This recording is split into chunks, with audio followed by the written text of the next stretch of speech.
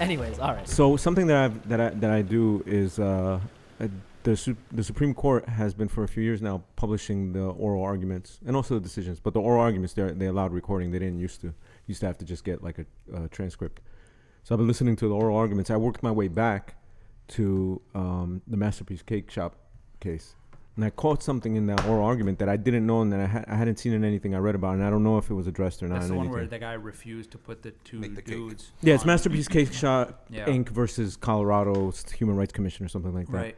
So basically what happened is a gay couple came to this guy's cake shop and was like, listen, we want one of your custom cakes. He's a cake sculptor, which is a ridiculous thing in the first place, but that's aside.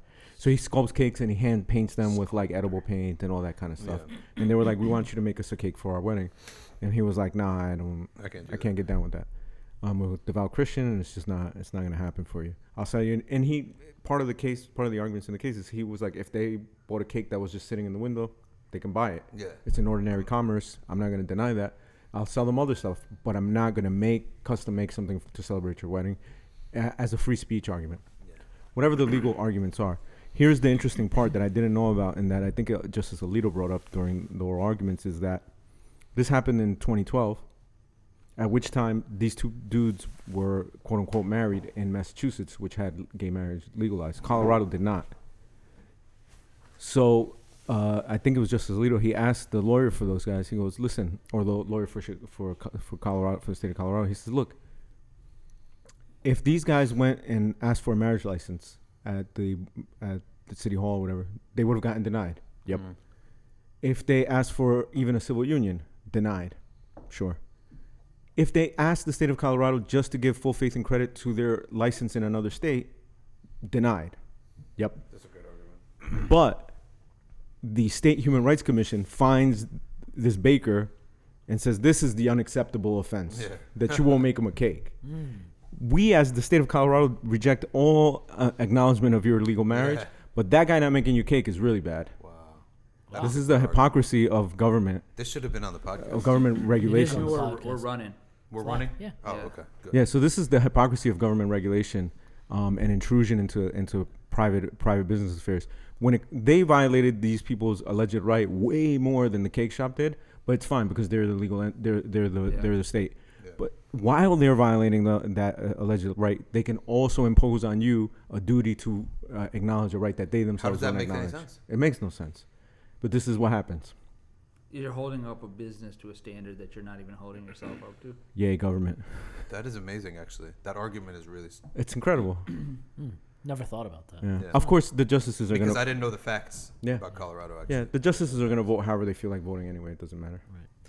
So the big problem with this Supreme Court, in terms of the stuff that we are talking about a lot on this podcast and other people as well, is that Justice Kennedy has made it his mission in life. Like, he wants a legacy. All these justices want to be known for something, right? And he wants his legacy to be his treatment of gay rights issues. So he's written the majority opinion on all of the gay rights cases. You know, the Texas case, I can't remember the name of it, or Bergerfeld, all of them. And if the court votes against Masterpiece Cake Shop, he'll write that majority opinion. So this is what he wants as his legacy, and he really, really, I don't know, maybe he really believes, maybe he has some gay family members. Allah, what his reason is, but he's dedicated to this cause. I'm confused by him because he's also a church-going Catholic. Yeah. I mean, whatever it is, he's picked this subject to be his subject. He thinks, maybe he just thinks that this is the way that public discourse is going to go, and he wants to be the guy that was ahead of the curve, even though he's in his 70s. Yeah. Every time you say the name of that cake shop, I think that Master P opened up a bakery every time. Master P's. No. All right. No, this case that I wanted to bring up before we do Let me do the introduction, though, or you want to bring up the case first? No, you can do it. أعوذ بالله من الشيطان الرجيم بسم الله الرحمن الرحيم السلام عليكم ورحمة الله وبركاته. Welcome to the Safina Society podcast, everyone. How's everyone doing? Alhamdulillah. Alhamdulillah. So, Dr. Shadi? So this case was a private company, which is basically a man and his wife, and they ran a private company and a church inside of it, right, on a farm. And the wedding hall. The wedding hall, yeah. So a gay couple came in. They said, no, we can't serve you. And, of course, because they're a private company, a for-profit entity open to the public, they have to serve everyone. So they went to court. They got sued. They got fined $1,500 to each member of the each member in the case, and $10,000 to the state. So a total of $1,300. So what they did instead is they said, all right, we'll pay it. And then they announced that anyone could get married, but if we perform any gay marriages, or I don't think it was all marriages, proceeds will be donated to whatever a certain cause that they know that gay couples would not want. Yeah, it's. I think they said that it would be organizations that support the traditional understanding of marriage or whatever, including the Family Something Council. Yeah. So I think economics always turns everything, and I think that was pretty clever, and I think it'll have an impact too. Right? Yeah, because now the people that want to signal these people out out of spite, right, to be like, oh, you're going to host my wedding, they also have to live with the fact that that some of the money that they pay for that is going to organizations that argue against. Yeah. It is a smart business play. Yeah, interesting. I mean, eventually at some point, that might lead to further litigation, Allahu Alam, right? Because you're not, so this is something that they put on their website and maybe on their flyers if they advertise or whatever. And you are not allowed, among the many things that you can't do when you're in anti-discrimination cases, is you can't advertise discriminatory intent. So for sure, you can't have a sign that says, we don't serve Chinese. Yeah. I'm not sure. Well, then what if they say for all? Yeah, but I'm not all of our profits. I'm not sure if you can have a sign that says, we serve everyone. We don't like Chinese, and we will continue to. If you come to our store, anybody that comes to our store, we're going to serve you, but we're going to donate a portion of our profits to organizations that want to ban Chinese immigration. Yeah. Well, like that might be discriminatory enough to get them sued again. But if they do that for all weddings. Yeah, it's just because you have the sign that says we don't believe in gay marriage, basically. Okay, don't remove that. Yeah, but that's what I'm saying. So like, they're the thing that they did, which I agree is smart, and hopefully it doesn't get them sued, is say we believe in traditional marriage. We'll serve anybody. Yeah. A portion of all our proceeds go to funding organizations that support traditional marriage. But that could be that's code for we don't like gay people getting married. So they might get Allah Alam, right? I'm not sure what the details are in that. That might be permissible under the law. I'm not so legally, once you start going into intent and code, you're in really. It's called dog whistling, and sometimes it's not allowed. If you do something that indicates intent, even if it's subtly, but it's understood, and it would have the effect to discriminate against someone or make someone not be able to avail themselves of your service. Like one of the argument that's made in Obergefell by Justice Kennedy is this is an affront to the dignity of these people. Yeah. Whatever. So the whole basis of it is we can't wait for the public to catch up to these things. These people, they're having their dignity offended, and we can't stand for the offense of these people's dignity. Yeah. So a sign like that or an advertisement like that may be enough to offend someone's dignity. Of course, Justice Scalia's rebuttal is perfect. The dissension is perfect. And he goes into how are you legislating not offending people? Right. He does it more eloquently than I just did. Oh, very interesting. So that's not what this podcast is about. It's not. It's not. But no, it's a very good and solid point nonetheless. The piece I wanted to talk about in this podcast is really the idea of logic, and from logic I want to move into the Kalam argument, and then from the Kalam argument to discuss why you can't be good without God, right? Why you can't be good without Allah Azza wa Jal. And so the first thing I want to talk about is logic. And first I'm gonna ask Saad to do just a quick introduction to what logic is, or even from a math perspective, and then Dr. Shadi, if you can explain Islamic logic and how we understand mantiq as well. I mean that's a broad question, but I mean at its core, right, a logically structured argument is one that starts with some definition of terms, right?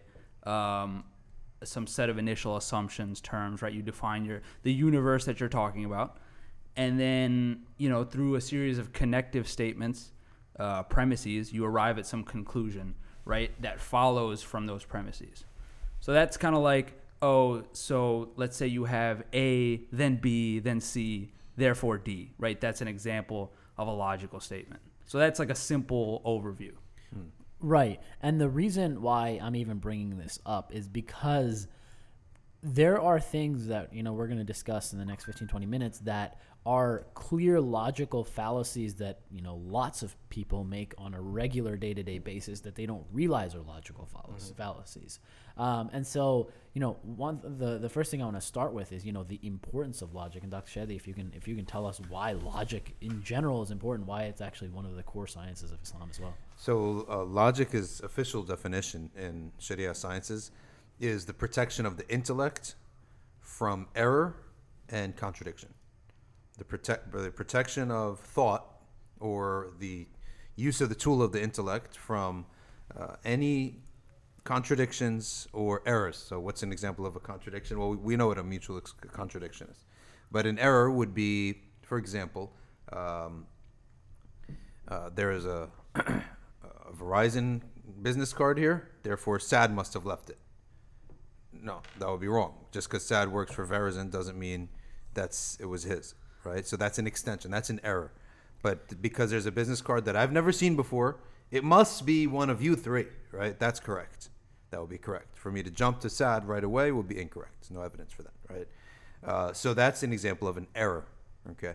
And let me just give an example to the error that many atheists laugh at, is when people say, well, look at all this amazing creation, therefore God must exist, and Islam must be true, or Christianity must be true, or what have you.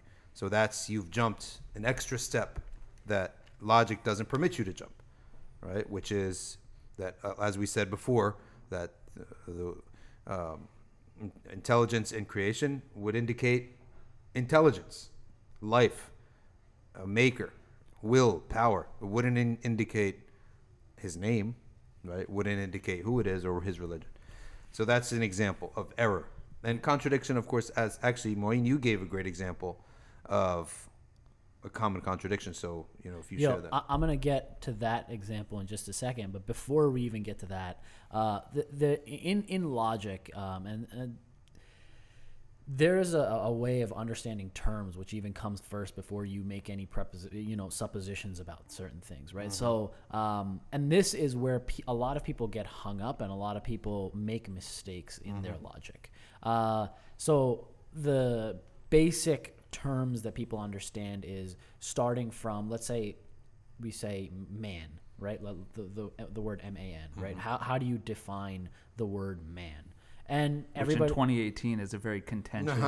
Correct. Well, correct. if I could actually jump in real quick on that, in one of the great wisdoms of many people ask why the Arabs of all people received the revelation. Yeah. And one of the reasons is that their language was not corrupted by admixture. And every languages are of two types. They're almost like lineage.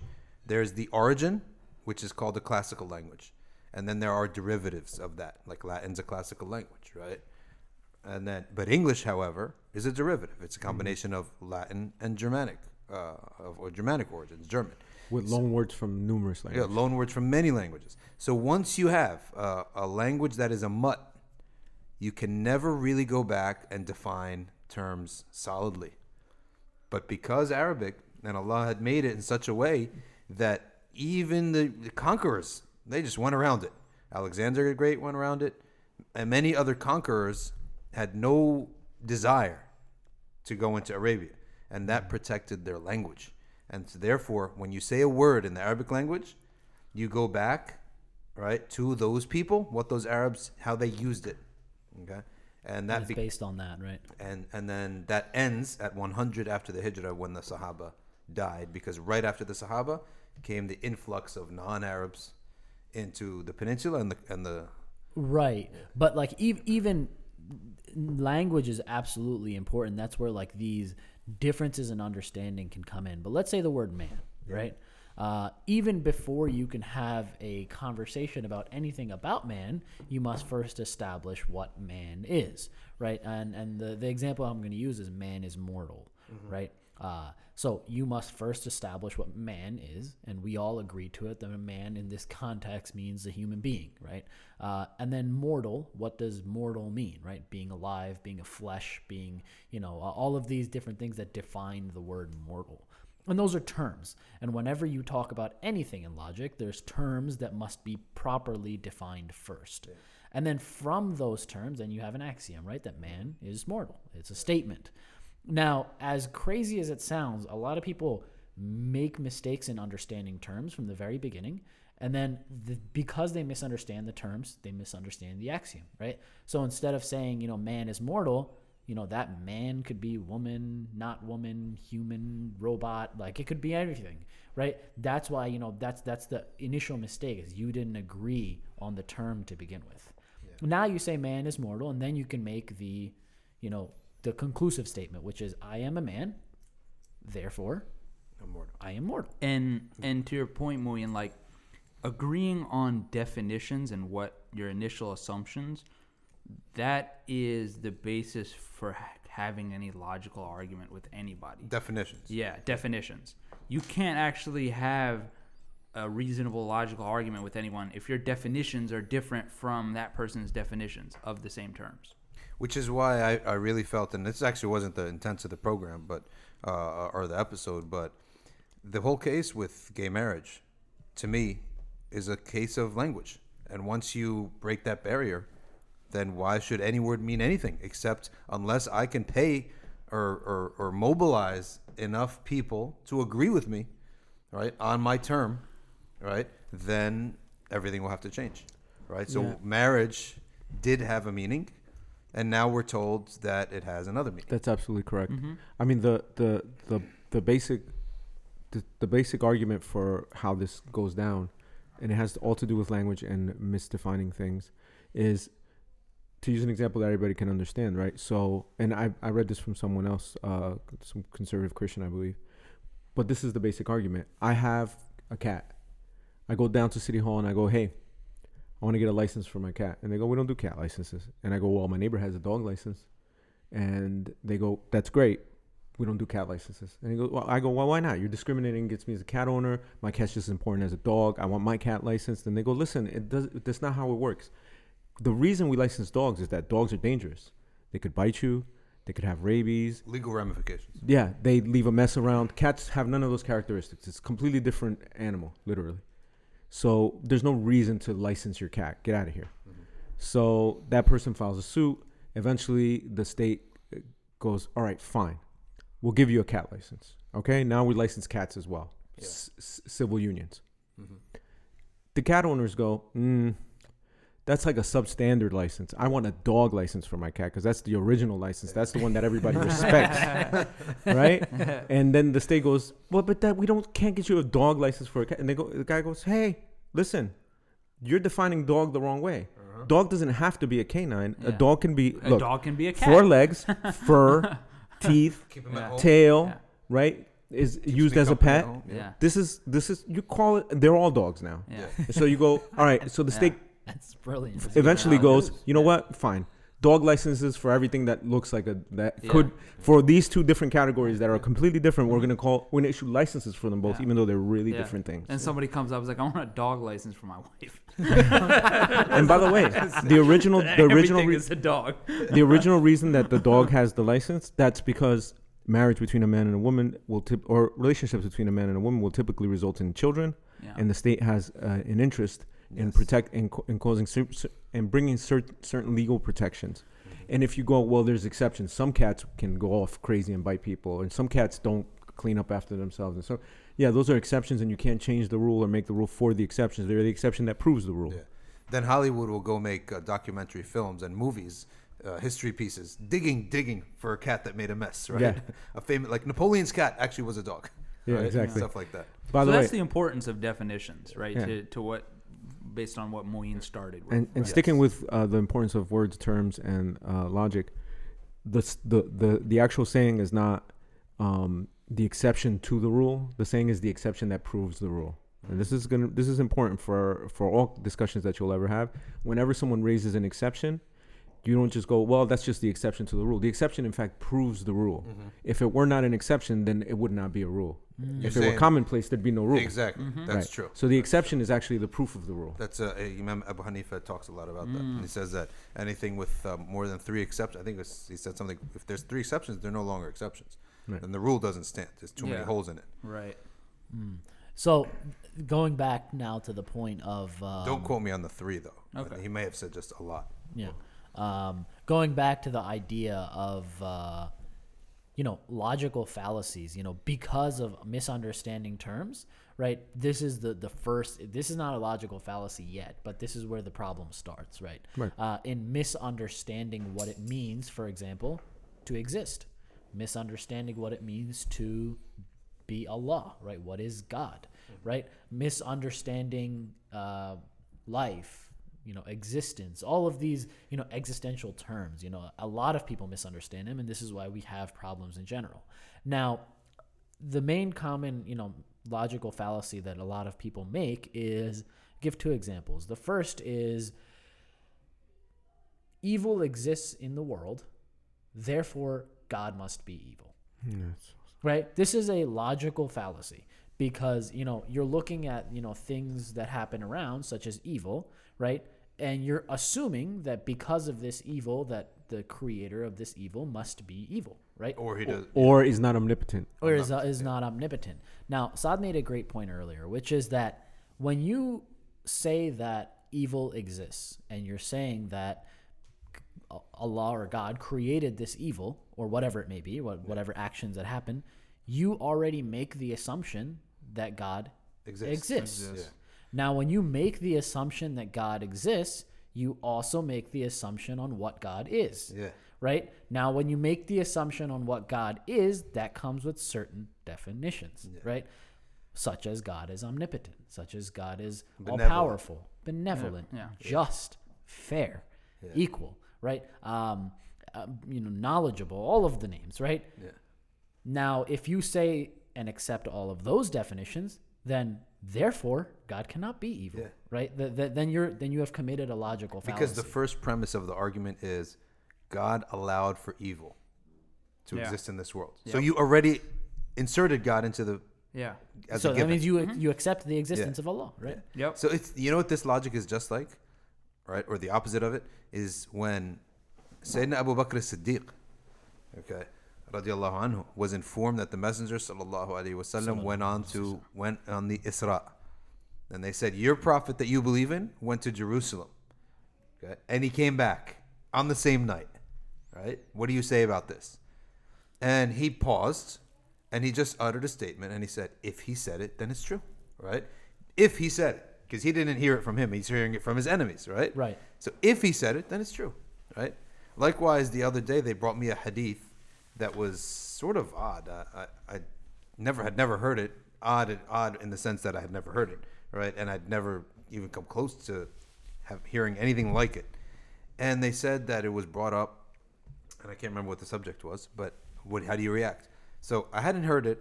They told me it's sahih. So I remembered what Abu Bakr said. I said, look, if the Prophet said that, then there's a wisdom behind it, because we already accept he's a prophet, right? And therefore, there's not going to, you already accept that first premise.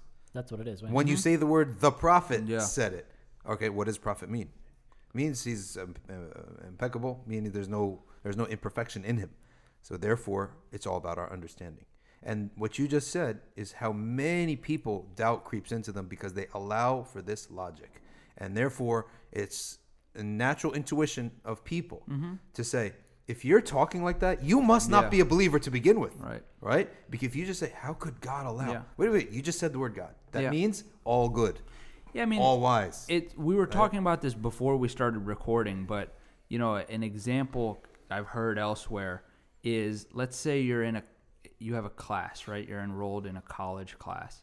You walk in first day, and the professor, writes on the board, my name is whatever, I'm your professor for this class, right? You accept that now, right? Like, this is my professor for this class.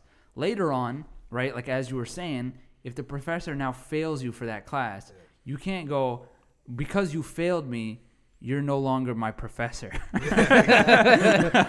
Right? Like that doesn't invalidate that previous thing which you've accepted. Yeah, right? they'll dig up his credentials and try to find a flaw in his credentials. Yeah, By the way, you know what? It's actually worse when people do this because what we're doing, we're analogizing to, oh, my child died and there must not be a God. It's not even that he failed you. It's that he gave you a test in the first place. Yeah. You go, I'm tested.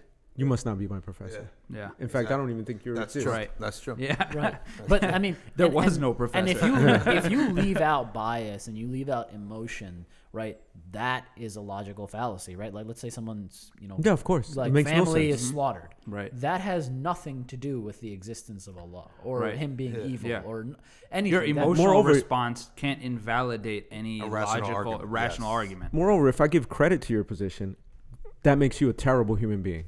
Yeah. Because what you're saying is, I was fine with this God that causes bad things. These are amazing. When it happened Until to it everybody happened else, to me. I didn't care about any of those people. Yeah. But when it happens to me, all of a sudden, it's so bad that God doesn't even exist. Yeah. So you're completely self-involved, They're self-centered. narcissists. Yeah, exactly. And therefore, and that's why the pattern of people who have a really big problem with this term that I guess we all know now, salvific exclusivity.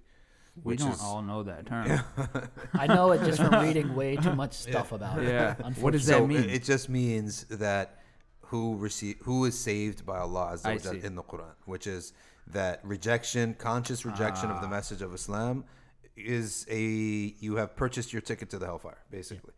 Prepare your seat in the hellfire. That's what the Prophet would say. So the salvific exclusivity. Exactly. So I have a point to say is that nobody has a problem with that except people who have really good lives, right? And can't stand the fact that their friends or family have some bad news or died upon bad news. Like we don't say who's going to heaven or hell, right? But we do say he died on a state that earns hell or heaven. We can say that, right? Right. He died the death of a martyr. He Right. died the death of a kafir, right? Right. We can say that. So I've never seen people in Islam and our culture who are downtrodden, poor. This life is already a mess. You telling them now that okay, your best friend is going to hell or his mom's going to hell? Well, look, I've been beaten around my whole life anyway, right? I've never seen anyone from the hood have a problem with this, right? The only people who have a problem with this are really pampered kids who become Muslim, right? And all of a sudden, it hits home, okay, this fact, and all of a sudden they're having a reaction. Yeah. I'm telling you, think That's a about good point. this. Good point. Another example I just thought of is, the example that Muslims use often to doubt it. Is how can it be that Allah has given men hur in Jannah, but women have not received anything? Thus, Allah must be unjust. First of all, it's not true. It's not, but like No, that even the women don't receive anything. Everyone will have something, right? Yeah. no, So not that's- just not just something. Everyone will That's have actually their everything will equivalent. have. That's actually, Alex, that's actually a great example of how to deconstruct a logical argument, because you already proved that the premise is incorrect. Yeah. It doesn't even, it's a a false premise. priori, it doesn't even matter what the conclusion is. That's women based will on have- that premise, yeah. because you invalidated the premise. You don't even need to look at the rest of the argument. First of all, women will have in paradise whatever gives them absolute highest elation and joy, just like men will. All that we know is that Allah has given us examples of what these things are, and they're just symbols, because nothing in the afterlife is at all like the things that we know. It's unfathomable to the human mind. So these are just hints, rivers flowing, trees with fruits, giant castles. All of these things are just symbols that they're not. It's not to minimize them at all, but these are this is symbolism that we can Allah has given us so understand, that you could understand that Yeah. there's something tremendous coming, right? Ibn Abbas said, when there's one link enough that you recognize what that thing is. Yeah. Right? And that's some of the things in Right. paradise. Like some of the things you'll say, oh, yeah, we had something similar to that. Right. But And that's only some And of by the the way, so I'll give you. Yeah. So when people read about castles, and there's a hadith too. If you do X thing, you'll have this giant or these castle. many mansions. I personally am not a big fan of big houses. I don't care. They don't make me like. If I inherited a giant mansion, I'd sell it. I would never want to live there in the first place. So that is not. It's not appealing to me, right?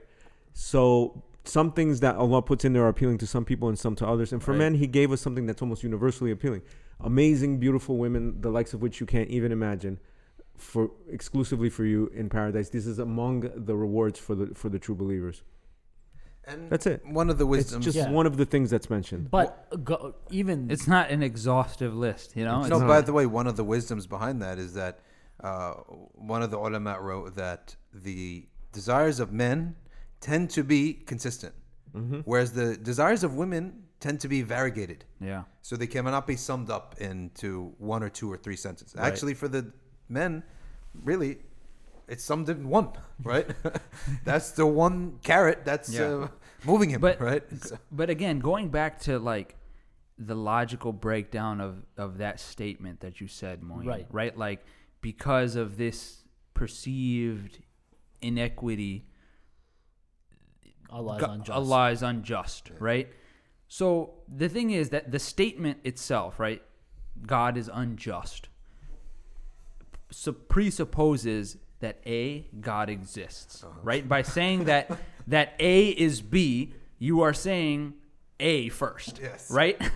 And because you're saying that, right, going back to the point around definitions, you have some definition of A, right? You have some definition of God, and based on how we understand it, right? We define Allah as having these attributes, as creating the universe, as essentially even the concept of justice is from God.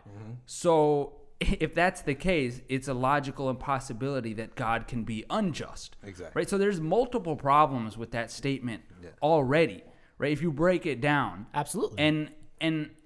And just to look at those things critically from a logical perspective, I think you would quickly find why it kind of breaks apart. And I think if that's something that could be understood, then it's trivial to dismiss those kinds of statements, because it really comes from an ignorance of how to construct a rational argument. It also comes from internalized biases. No, internalized oppression. Right. And I'll tell you what's justice and what's not, right? Like what is the goal is to. So this is something that Imam Zayd talked about in his recent khutbah that got pulled from YouTube repeatedly. Like 3 times. It's still up on SoundCloud.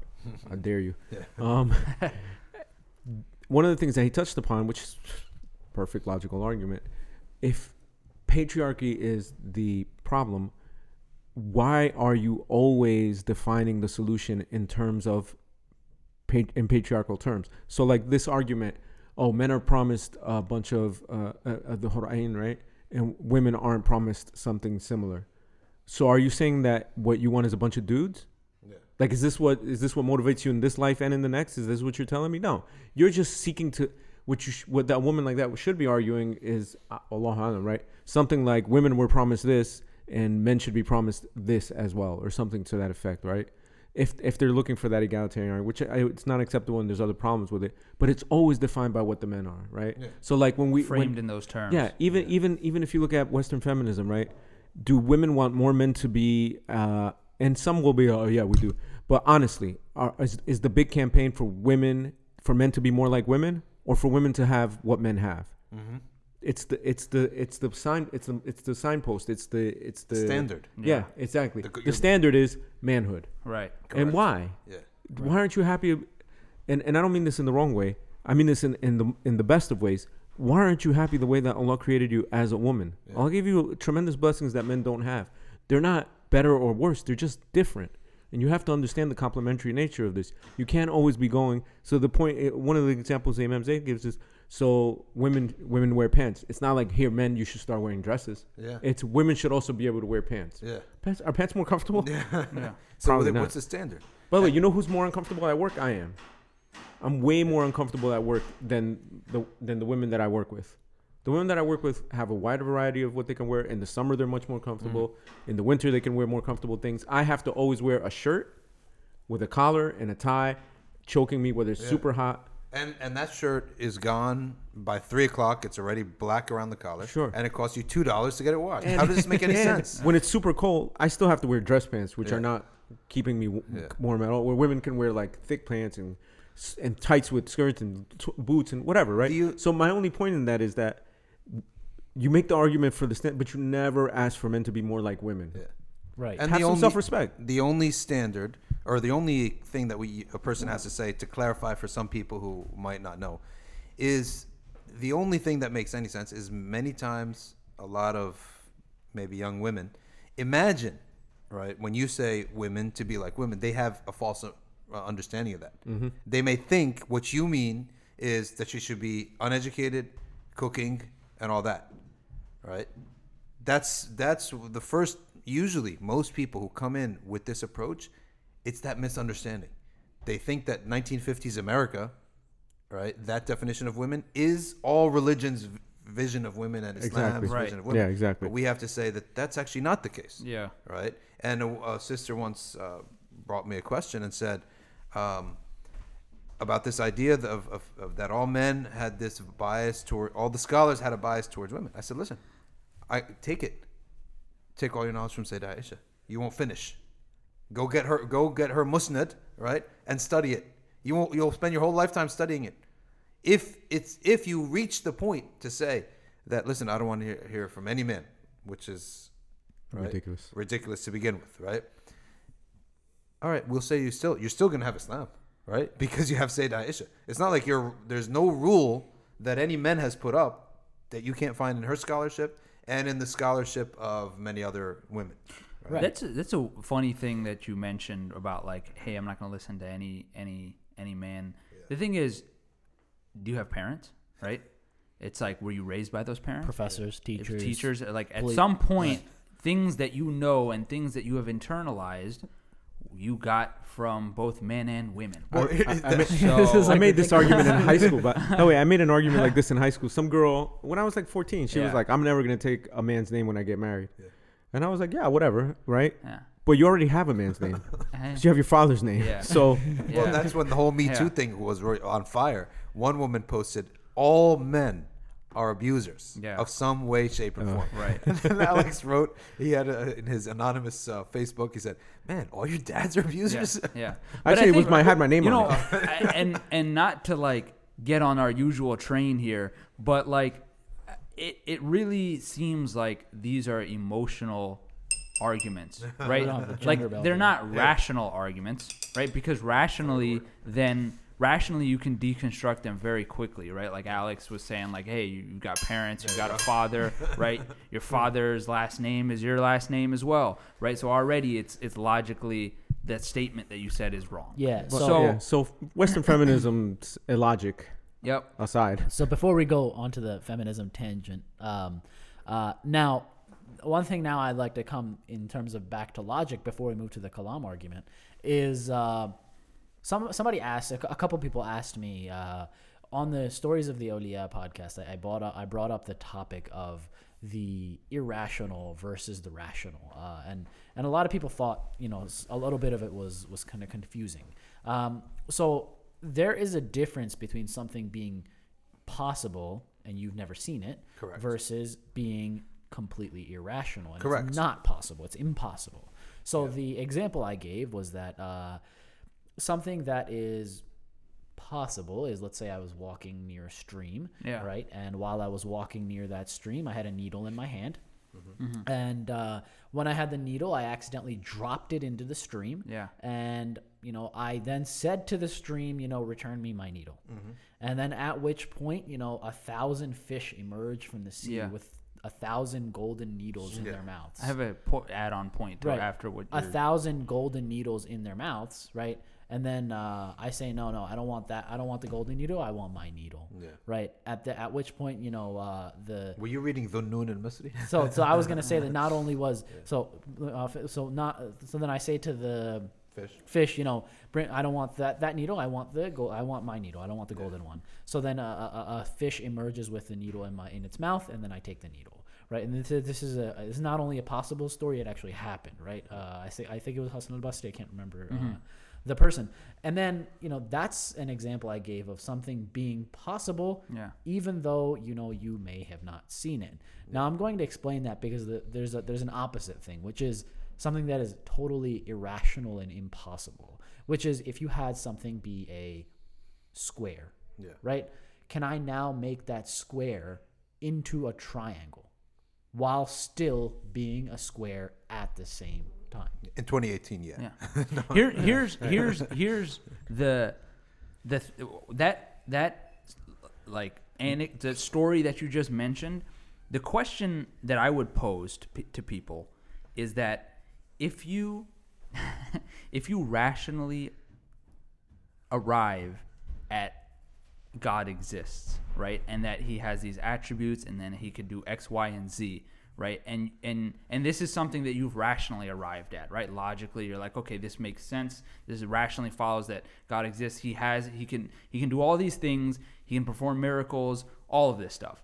Then that stuff no longer is irrational, right? The things that you describe are no longer irrational. Correct, yeah. Right. And so you don't need to prove that those things are rational just if you've said. already defined the universe in which that's possible to Correct. begin with. Yeah. Exactly. So in that regards, a very a powerful Right. God, a powerful being, who had powers to be able to do this, could, in theory, bring these fish Right. out from the sea, and it happened, right? Yeah. So we believe in this karama, right? yeah. So whereas there are certain things which are rationally absurd and impossible, right? Such as an object being up and down at the exact same time.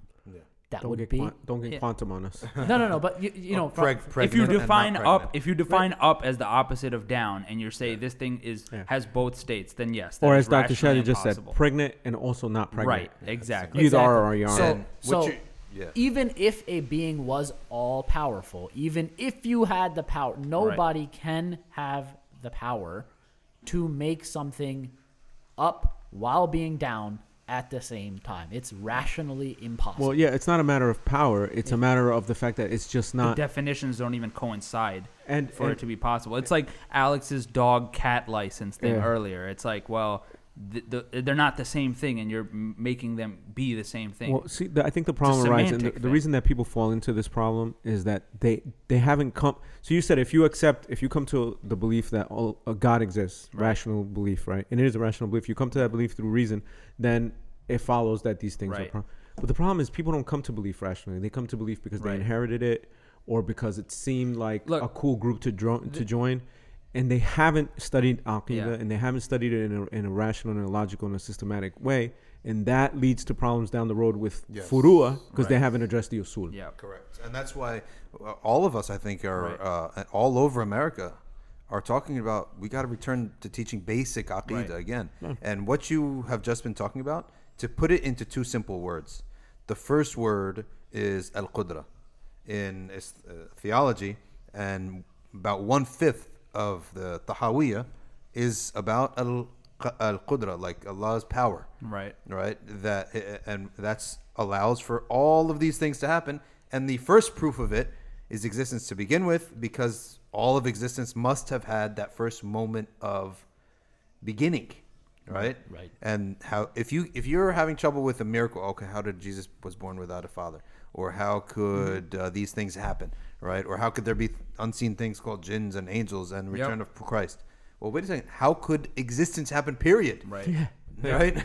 Because that didn't have a cause honestly, and effect. if those are the questions floating around, then at that point you're wondering whether your definition of God is even valid. It is even correct. Right? At which point, then that's a different big question. danger. That's Big a danger. That's the danger of not right? doing this correctly. Because you're essentially saying, how could this happen? Well, that means that you don't believe in God in the way that That's you're true. defining Yeah. this. You know to what? be. Let's take it out of the realm of Aqidah and Right. hence kufr and iman, right?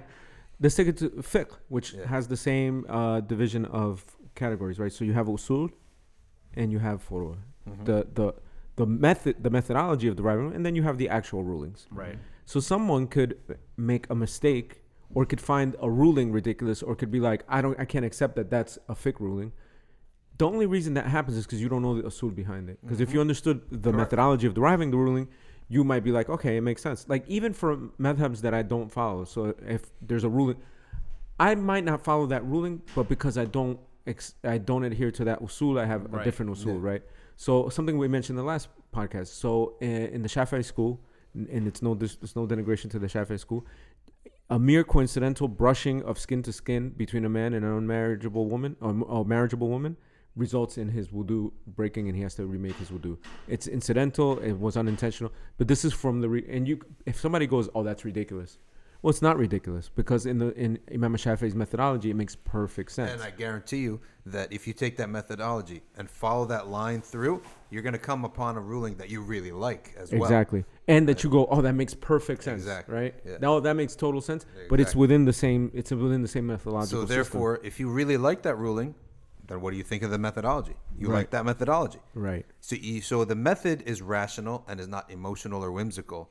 And therefore, that's one of the great wisdoms, the idea of the madhahib and studying usul and just picking one usul and sticking with it. Because are you going to use reason to make your methodology, or is your whims and desire, Right. what you like now at this moment, going to be your method? Right. Like I follow the And Malik. that's same for making arguments, right? Rational arguments. Are you gonna let your emotional state factor into it and ignore the reason behind it? Correct. Then then you're entering into an illogical, behavior, Any pattern of thought. Any of the movement leaders or imams who approach this fiqh in this manner and say, well, let's just take this ruling. Let's take that ruling. Right. I would say to them, you're going to die out, your movement will die out, and you're not going to be remembered for the simple reason that you can't encapsulate that in a principle that can go through thick and thin over time. Correct. Right. Whereas if you look at any That's madhab, internally consistent. correct, that you can pass on to the next generation, irrespective of moods, what's hip, what's cool, what's not, reason cuts through all that. Right. So if we got usul and said this is the usul, whether we like it or not, this is what we agreed upon, what is reasonable, what is making sense, and what is has a consensus on it, right? Then whether or not it's fashionable, not fashionable, whatever it is, you can pass on rational arguments. That's correct. Right. You cannot pass on moods, trends, Right. and things like that. So one of the things that sold me on the Maliki madhab is the usul of it. Obviously, was the ruling on wiping over socks. Yeah. Right. So as you see, every madhab has their own ruling, and so I was like, why are they so different? And I looked at the usul in the books as much as I could access, and I came across the usul of Imam Malik on this, and I was like, wow, Yeah. right? It was really impressive, and I said, okay, Yeah. I'm sold. What did you read? Which book did you read? I don't want to go on this tangent. It's not gonna be long. Go ahead. They're gonna feel left out. So I don't remember I don't remember where I found it. But it basically explained that the in Malik's usul, when something is ordered in the Quran, there's a hadith that abrogates it. You can only take that abrogation as it was done. You can't then analogize from that to other things because it's already a hadith that's abrogating a Quranic verse. Oh, so you don't analogize on an abrogation, Right? You can analogize on a principle, But not on an abrogation. right. And so khuf is as an exception. It's an exception. Yeah. It's not an abrogation. It's an exception. Yeah. So Allah says commands wash the feet. Yeah. The wiping over khufain is an exception to that. You can't then keep going with it. You have no right. So la qiyas ala takhsis. Exactly. So something is takhsis, is an exception. You don't make a qiyas on an exception. Because it's true, masah al-khuffayn is an exception. It's an It's exception. not a principle. And so when we get an exception from Rasulullah sallallahu alaihi wasallam, we take it how he gave it, Yeah. and we don't do anything else to it. We don't adjust it. Yeah. So that's why we don't. That's why we have. It has to be leather, Yeah. and then on top of that has to be the Has for to the be other the- principle that Yeah. tanning doesn't make it pure Yeah. in that sense. So now I want to go back to Dr. Shetty. You mentioned two terms. The first was qudra, which is power, and then the other one. Now the other one, because you were talking about two different things. The other one, to encapsulate it in a phrase really quickly, is the principle of non-contradiction. So explain that. So many people confuse, right, Allah's ability with it to extend into the principle of non-contradiction. Many people confuse this, right? So example. So when we say Allah is the one who, what you said, the square triangle. Right. Can Allah create a square triangle? Now, some people will say, well, out of faith, I have to say yes, right? But we say Allah is capable of all things. not contradictions are no longer things, have exited the realm of things. Right. So that's why something that is rationally impossible, Right. okay, muhal aqlan is no longer even a thing. It's not a thing. It's just a bunch of words. That's what Sheikh Noor It's says about essentially it. saying, like, in order for like in the triangle circle example, right? Yeah. In order for a triangle to be a circle or vice versa, you are either adjusting the definition of a triangle to coincide with the definition of a circle, or you're adjusting the definition of a circle to coincide with the definition of a triangle. Correct. In which case, you're either saying, can a triangle be a triangle, or can a circle be a circle? Correct. That's essentially what you're saying. Yes, exactly. So what I was going to say, Sheikh Noor, the way Sheikh Noor answers that question, can you make a square circle or whatever? Right. Is something like, you're not even asking a question. That's just Yeah. a jumble of words. It's just it's It's a meaningless. tautology. What yeah. you've asked is meaningless. Subhanallah. So there's no answer to your meaningless Yeah. jumble of words. It's either a tautology or just a semantic nonsense. Yeah. That's what it is. That's what it is. Right, and it goes to the same, since we're on the topic, we might as well bring it up. It's the same reason, why, Allah can't be in a place, right? This has been an age-old, question that has caused issues in the ummah, but, it's the same argument, somebody asks, is Allah in the universe or separate from the universe, and it's because this is the same issue. It's like asking a rational, like an absurd, question, because Allah is not bound by space or time. It's like asking what came before Allah. It's a rationally impossible And concept. let me tell you what many of the people argue against. They'll argue back, and I had I have this debate with a brother. I think he's in Kuwait or It's a Abu good Dhabi. time to talk about Every Kalam. single year, at least once on this subject. So his argument is, you are trying to take your rational principles and applying them to God. I say no. The Quran and Allah subhanahu wa ta'ala have already affirmed these rational principles. Right. And He is speaking to us on the basis of these rational principles. And how many times when He says, أَفَلَا تَعْقِلُونَ, Allah, we're not saying our norms, we're taking logical principles, right? And we are using language, and Allah is not playing tricks on us on language. The language that He brings us is language we know, because Allah says He made this book clear, right? In an Arabic tongue. That means every word in this book, I can go back to the Arabs and get a list of meanings, right? There is no hidden, there's no secret meaning, right? There's no possible, because what they're going to tell us is that there are attributes, but when it comes to Allah, it's that attribute, and at the same time, it's transcendent, right? So we like a hand or eye or something like this. Yes, it is that, however, in a different way. So I'm saying the definition of what you're saying is a limb. It's a part. And God cannot have parts. And then you tell me it's a part, but one at the same time. I mean, that's rationally absurd in and of itself, right? So I had to go and try what I realized is what I have to get back to with that brother, and I don't think it's going to happen because he's they're firm in their position, is that rational principles, are they established in the Quran? Yes or no, right? And one of the best ways to approach this is to say, if I ask you the question of can God lift a rock that He can create a rock that He can't build, you need to answer that question. That's actually, practically speaking, you need to answer that for the many Muslims who asked that question, right? Because I saw that in a philosophy class, and I need to know an answer. So you're the sheikh. I'm coming to you as the sheikh. Give me an answer. So you practically have to. The only way to answer that question is through the principle that there are rational impossibilities. Right. I asked Salafi Sheikh and PhD. I said, and I was his student literally. Yeah. And I said to him, listen, Allah, we accept the hadith. Allah descends to in the last third of the night, descends to the lowest heaven, receives our dot, right? I said, we know that that because of the nature of the sun, etc., right? It's always the last third of the night. Mm-hmm. So somewhere on earth, it's always the last third of the night somewhere. Mm-hmm. Are you telling me that Allah is just permanently in the lowest heaven? And his answer was, you're the one that's limiting Allah. SubhanAllah, that's what I'm telling you. I said, so I tell you that, brother, then therefore you must believe in a square triangle. Yeah. That is a perfect example of a straw man. Yeah. right? Which is, a straw man is building an argument up that is not, Representative not of the representative of the original. Or take you can either do that, or you can take the explanation of the Salaf that Allah's mercy. Yes. Right? Yeah. That's all I mean. It means get up at this time. Yeah. Because Allah is receiving your dua and answering them at this time because of the dedication that it takes to rise up in that last third.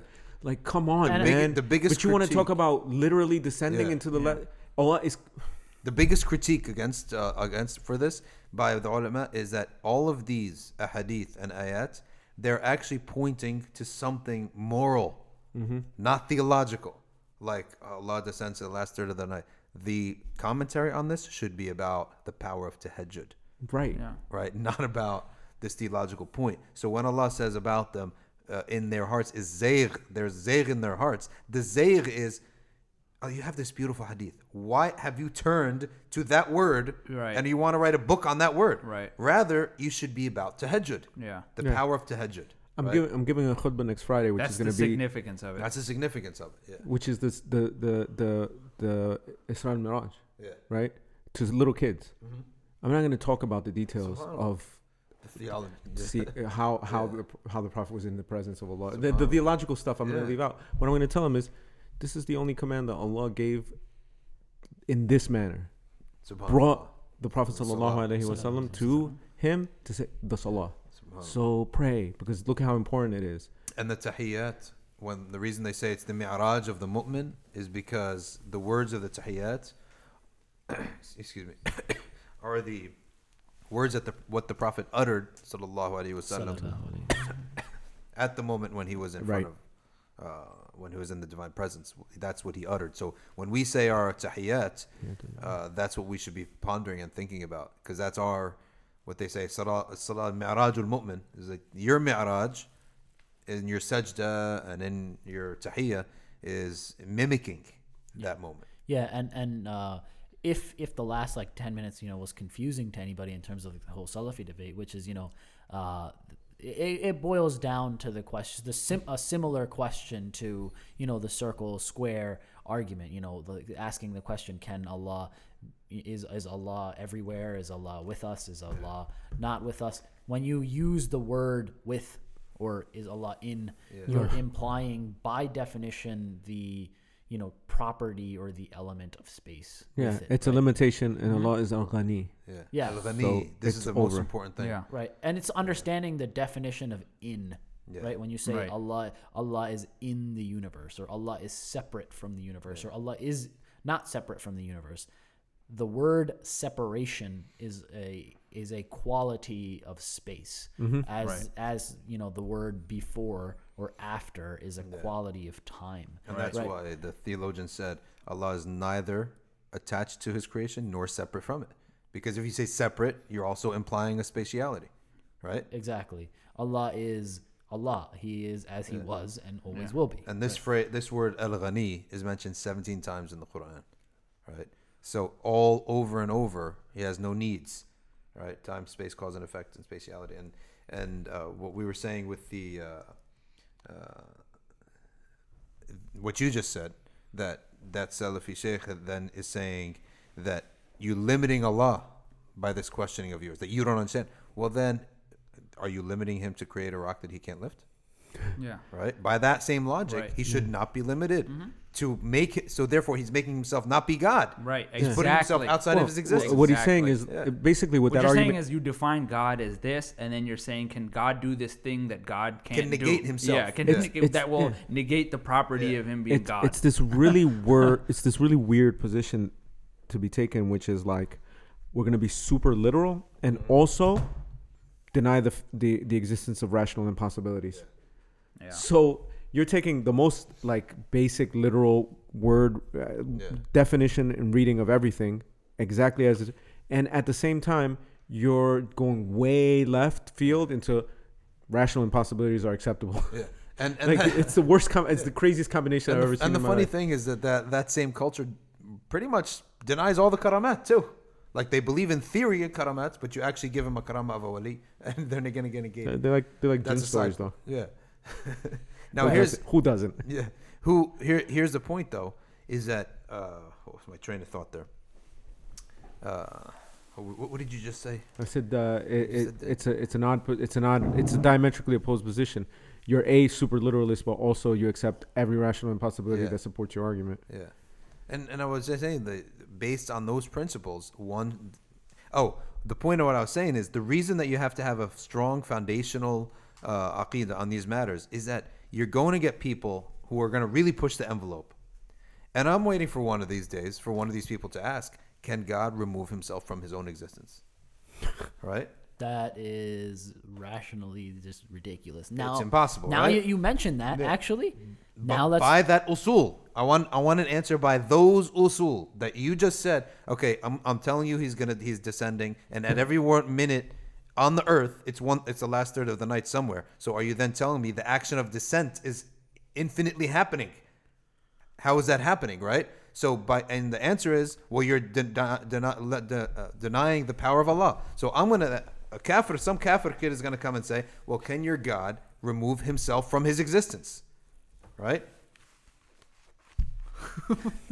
Just wrapping my head around how ridiculous that question is. This is where a lot of kufr comes from, though. Kufr, but the theologians, they like the airlines, they make rules, policies, they build things for the one time there was an accident, right? So that no one else dies. Theologians establish the principles, and they do their studies for the one time in a million, because that one person may end up pulling 100,000 other people into kufr, right? So that on those usul, we want to know what is the answer, right? Here, I'm gonna throw something in here. It goes to show the problem of lacking rational thinking in theology. Yeah. God creates the world. Someone commits a sin. That sin attaches to all of his descendants forever. Whatever. God wants to forgive all of those descendants across the board. How? By experiencing the suffering of mankind, being killed for it, reviving himself. This is Easter Sunday, after all, this weekend. Being revived, and then going up to heaven. And then only those who believe in all of this will be the ones that are saved. Yeah. So God, who created everything, couldn't just forgive people. It's outside of his power. And his forgiveness is contingent upon his suffering, and therefore understanding what man's suffering is like. Allah created you in every way that you know how to experience anything. He can't understand it until he experiences it with a flesh and blood body. And this tremendous act of mercy, which is the way that it's categorized, right? Oh, it's so merciful. He experienced what we experienced, the tremendous love and mercy of this, right? Except that if you were born before that, too bad. If you were born in the West, out in this part of the world, before they came, conquered, and raped and slaughtered your people, too bad. And there's a lot of what is this? There's a lot of free will and agencies taken away. So on the first hand, we're all guilty for no reason. On the second hand, we're getting forgiven for doing nothing either. Right? That God is totally unjust, and that's why they don't believe in him. Yeah. Right. That's why the more they think, the more they reject him. Because firstly, original sin. All right. So I'm guilty. I've done nothing. Right. And now he slaughtered his only son.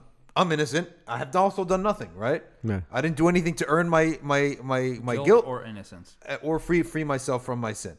Right. And an accident of birth could determine, like, 1 billion people in India. Too bad. You were born, you didn't hear about it. You live in a village, you've never heard of a TV or a radio or whatever.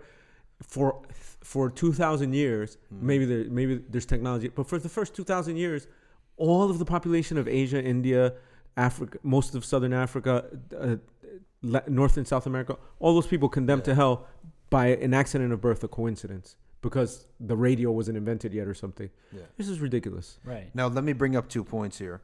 And the one is, to be fair, what I know from the Hanbali principles, to answer the question that I challenged, that I put forth, is that by their logic of you're limiting God's descent, then someone's going to ask another question that's like ridiculous, like, can God remove himself? I'm going to tell you what they're going to say. They're going to say that they only talk about Allah's capable of all things on things that he said.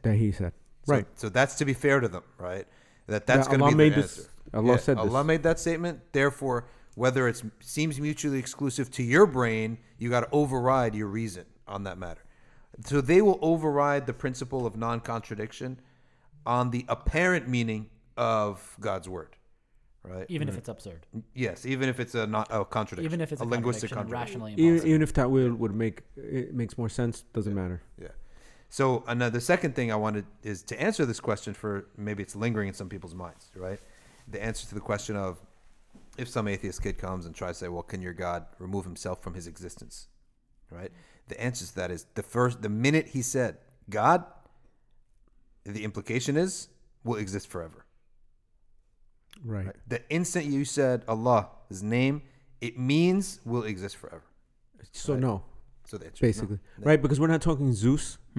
We're talking our conception of God. Right. Exactly. If you want to come with your conception of Exactly. something different, Yes. that's And something I that's- don't believe in. Well, that's the importance of terms, right? Like, Yeah.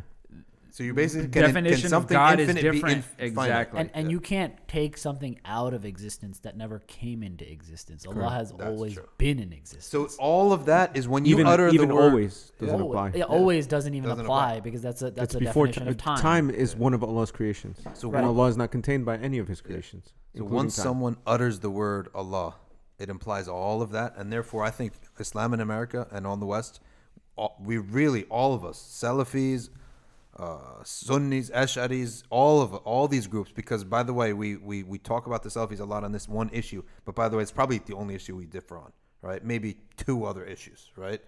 Because otherwise, these brothers are fighting for the same things we're fighting for. Also, Right. And- we're about to witness in the lands of the Haramain what happens when the Salafis aren't around anymore. Yeah, that's true. That's true. There's going to be a day. We're already saying, man, we got to miss deal with those these Salafis. liberals. I know, man. I'd rather have to quarrel with a Salafi all night than with a millennial who's. By the way, I have a theory, and it's probably not for the podcast. But do you know that But you're gonna up, say it up until anyway. recent? No, I'm not going to say the theory. But you know that up until not that long ago, in Masjid Nabawi, when you went to the Rawda, there was no. It was like the Kaaba, no separation between men and women. There wasn't like now. There's periods throughout the day when women are allowed into the Rawda, and it causes a disaster. It used to be like just like Kaaba. Mecca. Yeah. Yeah, you come in. Anyone can go. Anyone can go in and out, right? There's none of that. Women only have this period Yeah. to make tawaf, right? Subhanallah. That changed not that long ago. So So now you make the strictness seem worse. now that we've hopefully You you know can we've remove it. hopefully we've now set up a foundation of logical principles, and if A is true and B is true, and and A implies C, therefore B must imply C. If A equals B and B equals A and A equals C, then therefore B equals C, right? Yeah. This is a very basic logical principle. Now that we've set this up, right, I want to now discuss the Kalam Cosmological Argument, because we kind of just did discuss Kalam, right? And yeah, I know Alex is looking at his Well, watch, didn't we but, cover it last week? I don't think It's so. the creation of the universe. So The creation of the universe. Right? in it could be done quickly. in my defense, I just want to say one what's thing. his face before we does it continue. in 25 minutes. What's his face? Sorts? No, William no, Lane no. Craig? William Lane Craig does it in 25 Well, he minutes. does his version. But he wrote His version is just he took Ghazali's version and he was like, Okay. Yeah. I Let- found let this. me- I mean, uh, to his credit, he even calls it the Kalam theological Yeah, argument. yeah. He gives credit where Yeah, credit he is does. due. He does. Now, Dr. Shayla, you want to explain? No, it now Alex that is we've- going to explain it, but I'm just going to put yeah? out. I'm just going to put out an olive branch to those brothers and say, look, if I'm really wondering He's if still on any the of the Sullivan. I was like, wait a minute. if any of the Ash'aris have commented on what is acceptable of Hanbali, the Hanbali approach on this, because I'm seeing that a lot of the American Salafis are no longer really that type of Salafi. They're really becoming Hanbalis again, right? Alhamdulillah. And because that, just to bring peace to the situation, because I feel like we do bring this issue up a lot because it's part of our aqidah, right? But at the same time, I do want to give a room there that there could be ways that they express themselves that are not the ways of the Wahhabis of the past that are completely unacceptable, completely Right. anthropomorphic, Right. right? So I'm just saying if there's room for that, therefore there's no argument debate. And by the way, I don't think that they are putting forth that aqidah anymore. They're not pushing it. I haven't seen it. Have you seen it lately? So it's not maybe only in private. It's not just no, actually no. So it's not just Salafis calling themselves Atharis. No. There's they actually, should say Hanbali because their approach is an opinion. It's not Athar. Just means the sources. I mean, I guarantee you, there's people still walking around making takfir of other people. Of course, for sure, amongst each other, amongst their own group. But yeah, it's not. It doesn't carry the force because as people read more, as people become more educated in the deen, it's kind of hard to support some of those arguments. Taqiyuddin as-Subki, he wrote a lot about Ibn Taymiyyah. I think you could, if you find his works, especially in Arabic, you might be able to get a good syllabus of. You're gonna take a Subki, you're gonna take a Nawawi and Ibn Hajar and a Suyuti. The Suyuti as well, yeah. On one scale, the game is over. I mean, right? They're not Shaykh al-Islam. Anyway, Kalam Cosmological Argument. Okay, yeah. God exists. Look around, son. So I'll break it. I'll break the 3 principles down. There you go. Thank you, sir. So the first principle is whatever begins to exist has a cause. Everything that has a beginning has a cause. A cause. Yeah. Right? So everything that has a beginning, whether it's an idea, even if it's immaterial, it doesn't have to be material, right? So for example, somebody would say, what about an action? Yeah. An action still has a cause, which is a thought. A thought has another. Go ahead. Another cause, which is another thought. So principle number 1, everything that has a beginning must have a cause. Before you continue, right? I just want to point out that these are the premises that you can go from this, therefore this, right? What you're pointing out. The premises themselves can be supported by what we know from other sources. Observation. Yeah. So people might ask that first premise, right? Like, hey, why does everything that has a beginning need a cause? Why is that? Like, who said that? Well, everything that we know about how reality works, how the observable universe works, that's always the case, right? And it becomes actually a logical absurdity if it's not the case, because then you have that problem of infinite regress, right? What caused the cause? And now you go ahead. And so, like, when you say whatever begins to exist has a cause, some people also use, the idea of things being in a vacuum, and then within a vacuum there are subatomic particles that can, appear. Those things exist. Yeah, but I mean, if you ask any physicist, the idea of a vacuum is still within space. It's not within nothing, right? Like a vacuum is also like a flurry of electrons or whatever, right? It's still something, right? To say that something came from nothing, absolutely nothing, including space, time, a priori. So this is the first premise, right? That everything. So that begins to exist must have a cause. Good. So the second premise is the universe began to exist. Universe had a beginning. The universe had a beginning. And how do we know Somebody that might say, why, right? And is the universe eternal? Right, exactly. And the carrot example that Saad gave last time was a great example. What if you have a room full of carrots, right? And you told someone to go into the room and count the number of carrots, right? That person would never come back. If the carrots were infinite. If the carrots were infinite, that person would never ever come back. Another fantastic example is the one, I don't remember the exact name of the example, but it's having, let's say you have an infinite number of rooms, right, in a hotel, right? And within the hotel, you have an infinite number of rooms, and then you take in an infinite number of guests, right? Now, when the infinite number of guests shows up, the first guest that shows up, what you do is you take the person in the first room and you move him to the second room. You take the person in the second room, you move him to the third room, and vice versa ad infinitum. Yep. Now, you let's say that you have an infinite number of rooms in your hotel, and an infinite number of rooms are full. Now, this point about them being That's full impossible, is, but it's also important. Like this premise that all of the rooms are full, but there's an infinite number of rooms. So then one person shows up to the hotel and says, I want a room. So the manager says, okay, great. I'll just move the person in room 1 to room 2 and the person in room 2 to room 3, 3 to 4, vice versa, ad infinitum. And now I've added this one person into the hotel. Right. Now an infinite number of people show up and I add an infinite number of people into the infinite number of rooms in a hotel that is already full. Right? That's impossible. Right. Yeah. So the source here is logic. Right. Correct. The source substantiating principle number 2 is al-aql. And there's one more argument to be made, right? Which is not part of. Sorry, go on because it's not part of it. No. So that's the second premise, that we accept that the universe began to exist because it began to, and we know that it began to exist because, like Saad explained in the last podcast, we exist, right? Therefore, it can't have gone on ad infinitum. It couldn't have gone into infinite regress. So we believe it had a beginning. So, by the way, in all the mind-bending movies, they use this idea.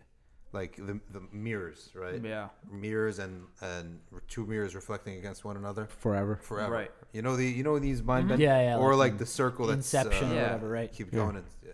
So, and the second premise is the universe began to exist. Therefore, the universe has a cause. Yeah.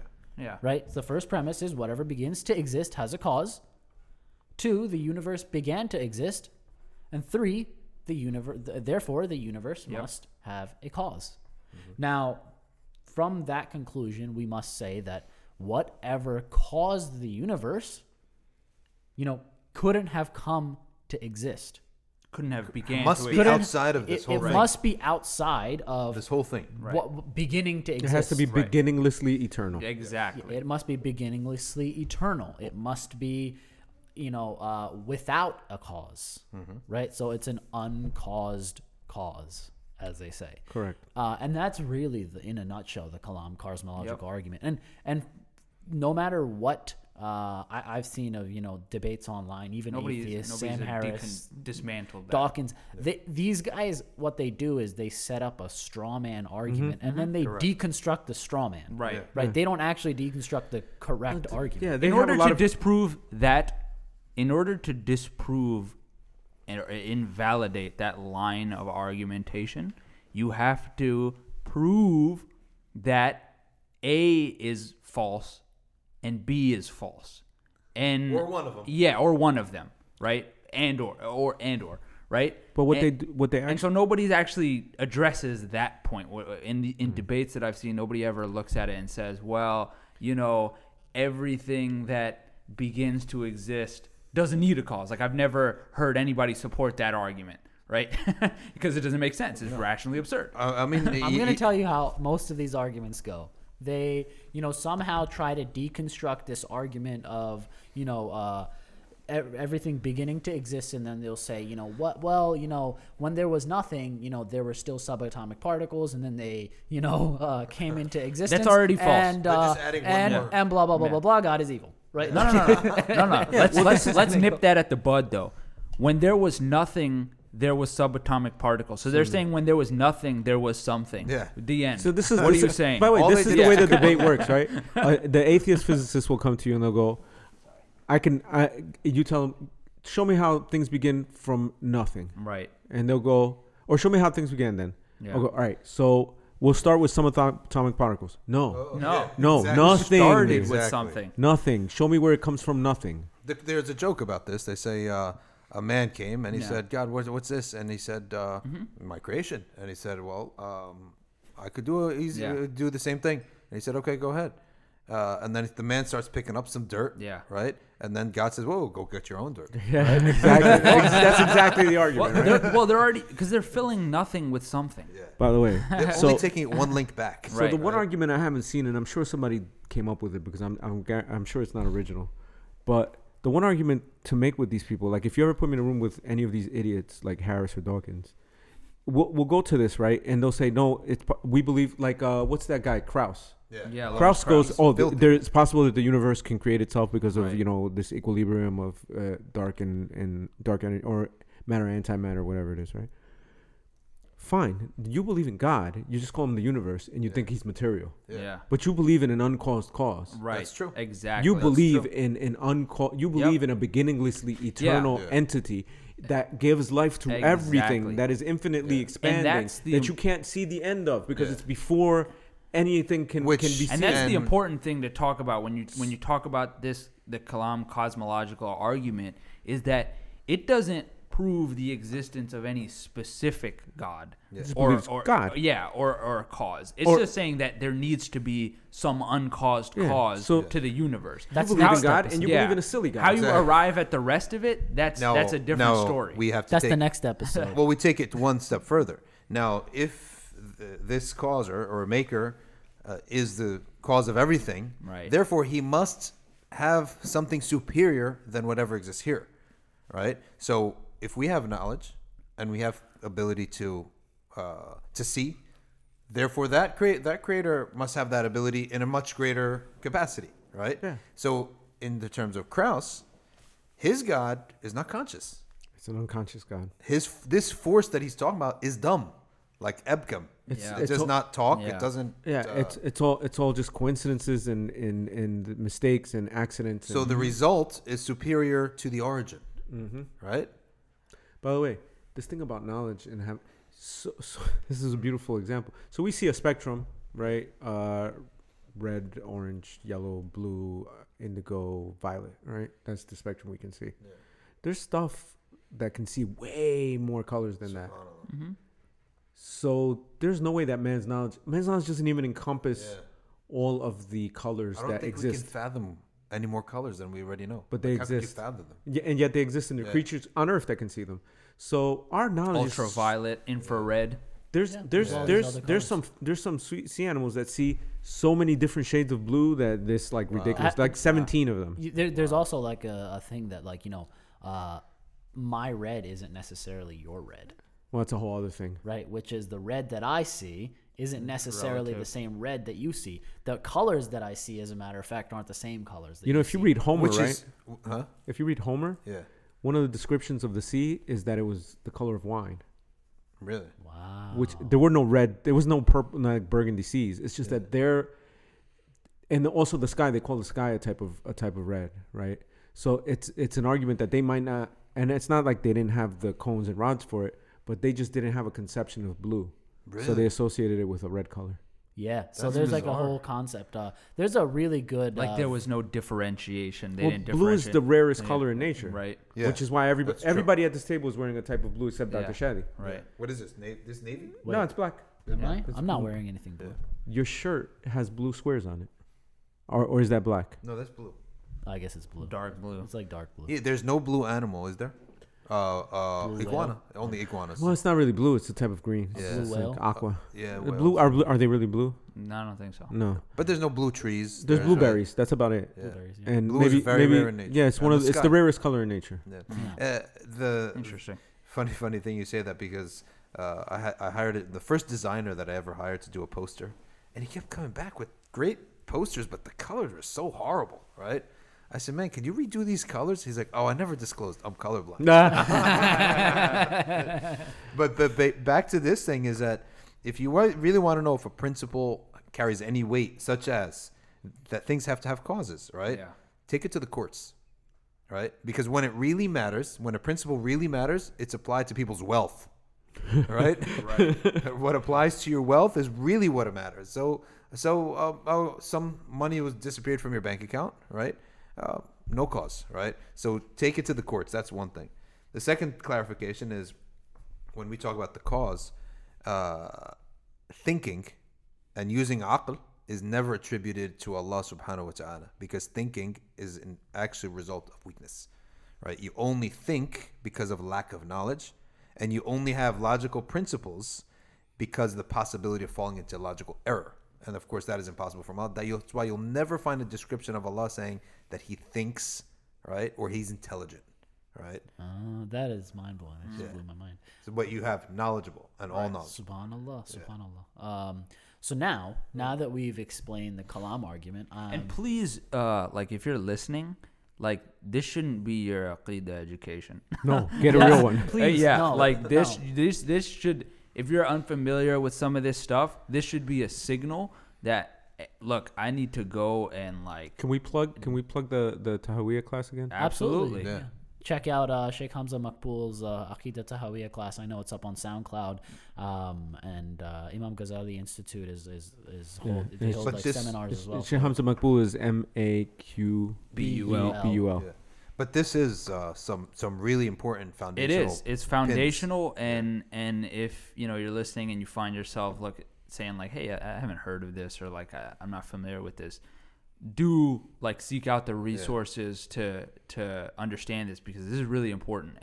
And the kind of basic overview that we've given here is nowhere near exhaustive enough to be a solid foundational understanding of the beauty of true scholarship. And someone says, how do we know a true scholar? I said, because he's in a network of other scholars that confirm one another. So you have Sheikh Hamza Makbul's, you have, if you're Hamza in Boston, Karamali, I think we Hamza mentioned Karamali on YouTube, his those videos, I think they reached 40 now. Seekers Hub, right? Yeah. Seekers Hub. You have, if you're in the Boston area, Sheikh Yasser Fahmy. And then if you're in the Dallas area, you have Sheikh Mikhail Smith. Right. If you're in Canada, because Sheikh Faraz Rabbani in Toronto. Yep. Right. So you have your resources. Sheikh Ahmed Saad in Birmingham. Right. So you have your resources, and that's what the true sign of Sunnah is, Jama'ah. Right. That the Sunnah is never going to be one guy bringing an idea from himself. That's actually a sign of bid'ah, right? Of heresy. So the idea of Jama'ah is really important, so that you'll see, and each one will confirm the other. If you're in California, you have Sheikh Rami and Sheikh Abdullah bin Hamid Ali. Yeah. And I think Alex has mentioned this before, like on a previous podcast. I'm sure it's come up before, but really, like, understanding this stuff allows you to be supremely confident that what you believe in is rationally sound, and it's not just something that nobody thought about, and I don't know why I believe. I just kind of inherited this from my family or my culture or whatever it was, and I kind of abide by this, because that type of belief is the easiest to dismantle.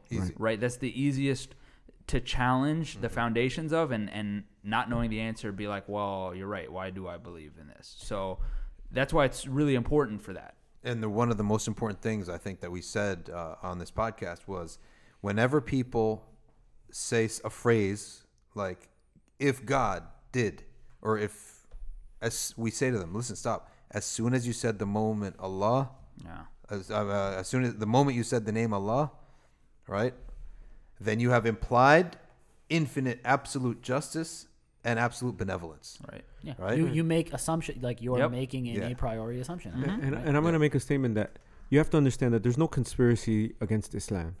All right. The people out here are not trying to rid the world of Islam. It's Iblis, and he may be whispering in influential people's hearts, but there's no conspiracy of humans trying to denigrate and get the Muslims in that sense.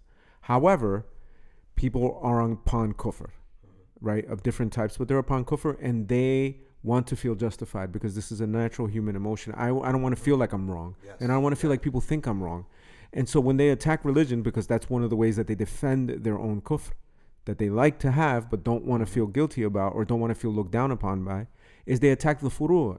So strengthen your roots, so that the branches are strong, because they're going to attack the branches. Right. And if you're hanging on a branch, you're going to fall. Hang on a branch. Right. You're going to fall on the trunk. Right. So what they do is they say, "Oh, why does God care who you have sex with?" Right. Yeah. This is not the answer. This is not a question that even matters if you accept that Allah is Allah and that He gave us commands. Right. That question is stupid at that point, and you won't fall for that. To the point where, like, sometimes going along with that. Sorry, Wayne. Before I've heard a lot, right? Like during Ramadan, right? Like if you'll get questions from people, oh, like, why do you fast? Sometimes you hear things like, oh, well, it's got these benefits and these spiritual things and all these things. That is all irrelevant, right? The fact is you're putting duct tape on the branch to keep it from falling. Exactly. Those kind of things, that's the wrong line of justification. All you need to say is, well, because God commanded this. I believe in God. God commanded this. That's why I do it. It's a covenant, homie. And you want to listen to, you want to hear a verse that really cements that. is that Allah, when He speaks about the munafiqs, right? And Allah says, if Allah had commanded for all of you to kill yourselves, right? That basically Allah is telling us, right? Then He says they wouldn't have done it. The munafiqs wouldn't have done it, right? It goes to show you do things because of the origin, not because of the wisdoms, right, and the feel goods. Sheikh, there's the hadith about the test of the people who were the people of Fatra, right? Yeah. That Allah commands them on the Day of Judgment, enter the fire. Yes. They see the fire and He tells them Exactly. to enter. And those who would have been of Iman are the ones who follow the command. Seeing the fire, they enter it willingly. Yeah. And it gives victory to the root over the result, right? And that's all our iman is, and that's why aqeedah is so important, is that the root, and they feel the root is sound, it's not going to matter what storm comes. If a mountain is half a mile under the ground, right? No storm is going to hurt that mountain. right. And that's what al-yaqeen, Imam al-Ghazali described it as, a iman that is like a mountain, is unmovable. And the pegs of those mountains, when I asked, and I was young and more in a spiritual sort of mindset, and I thought, what is that? Is it a spiritual state? And it was Mustafa al-Badawi, the author Mustafa al-Badawi, right? And I asked him, Imam al-Haddad said this, is it a spiritual state? He said, no, it is not knowledge of Allah. And I said, that's spiritual, unseen knowledge? He said, no, it is rational understanding of Allah subhanahu wa ta'ala. And I was shocked. I was like, because of all people, from him, right? And that's what he said. And he said, Imam al-Haddad is not talking about spiritual unveilings about God that will cement your iman. It is rational understanding, right, of the origins of your faith, right? And the base of your faith. I'm not one to tell people how to raise their children, but my mother brought me up not with punishments and not with rewards. She just talked to me, told me why she thought it was important. And then when I disappointed her, which was often, she would feel bad and I would see that. And that was it. And so my motivation was to just not to do it. Not because I would get hit or because I would get candy if I did it. I think that's so right, because oftentimes when I see in sometimes some schools where you got like semi-adults, like 15, 16-year-old kids, and they're being given detention, right, for being late to class. Or prizes for getting good grades. Exactly. I'm thinking to myself, like, look, you're an adult. You want to take the class. I'm not going to get hurt. If you don't understand in this mind at that age that you got to go to college, there's nothing I could do for you. Then something else is wrong. Right? How this relates is that I understood that right and wrong was for its own sake or for the sake of the one commanding it. In that case, my mother. Not for reward and punishment, but because it's right and it's wrong. So I had, and my mother talked to me and gave me explanations of why going to school was good as opposed to sleeping in and dropping out of school. Not beating me, get up, right? None of that. We had an intense match the other day in the masjid, and I was the automatic QB, and they had two teams, and we had a really intense game, right? And then there was a winner and there was a loser. Right. For all people who are not in America, we have like a gym in the back. It's not just we have it. Oh yeah, it wasn't in the. And a QB is a quarterback. Right? Which is a position in American football. For all people who don't like American football and sports. Yeah. That one episode. So we. So you had the Super Bowl of NBIC. And it was one of those games that broke out just because people were there. It was totally not prepared, and it ended up being like an epic. You know, one of the 11 and 12-year-olds? Yeah. A game like that could be totally epic and remember it for the rest of their lives, right? And then afterwards, one of the winners said, well, we won this amazing game. Like, do we get anything? I said, yeah, you get the feeling that you won. Yeah. That's it. Right. That's it. And they're like, yeah, that's nothing better than that, right? Yeah. So, and the other guys, the punishment, they lost. Yeah. And now they're motivated. That's the worst punishment. Yeah. So now that we've set the stage for this, and this is why I wanted to do the previous, like, you know, I don't know how long it's been, but the previous, you know, talk about logic is this final, you know, point. Why you can't be good without God. Because this comes up this came up recently. And, you know, I have a very controversial example of that, but, you know, I'll refrain from. Since we're all about controversy on this episode, you might as well. But, you know. Well, I mean, so the question is, why can't you be good without God? Well, so if you're saying that the notion of right and wrong and good and bad do not come from a divine source, you're essentially saying that it's based on some sort of consensus system among humans, right? That collectively we somehow agree that there are things that you shouldn't do and shouldn't do, which already is false because collectively humans agree on virtually nothing. But let's just say you have societies that, agree that, hey, these things are good to do and these things are bad to do. Well, then, that's constantly subject to the whims of the changing social tides and the changing attitudes. And, like Dr. said, he said, like, there's nothing that you can pass on. You can't pass on an attitude in a certain time, in a certain context, as a philosophy to the next generation. That's not something that's consistent over time. And so, like, I'll use an example, right? In Nazi Germany, right?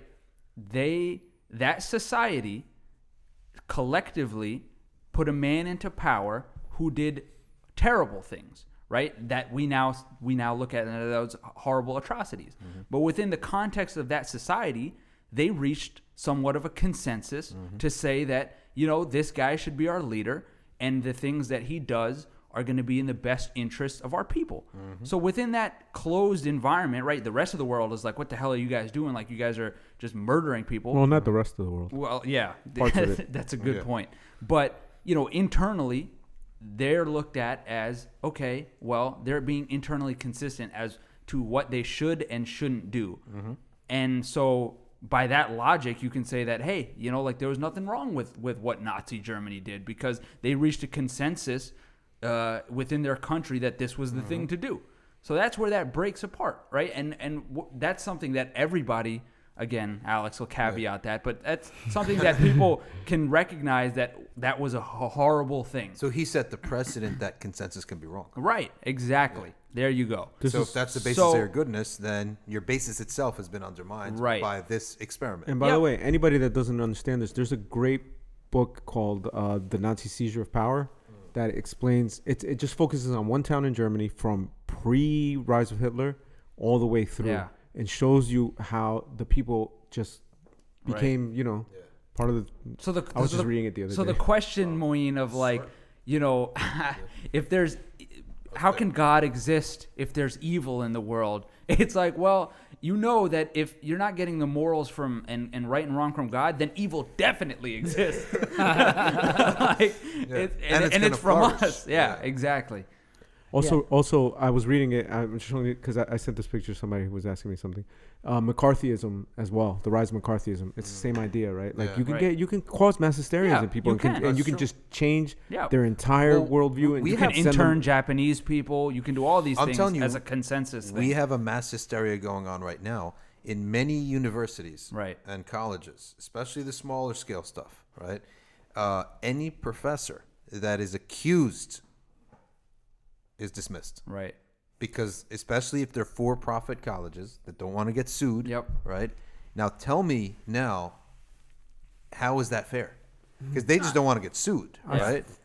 I saw, and that's the Me Too stuff, right? Yeah. Right. Yeah. I saw the most insane video from, it's not a Me Too, from Berkeley, which is a top school, of these students yelling at a professor that they, because of the oppression that they had experienced and et cetera, that they should be given a take-home exam rather than have to sit for the exam. By the way, blue books in front of the people.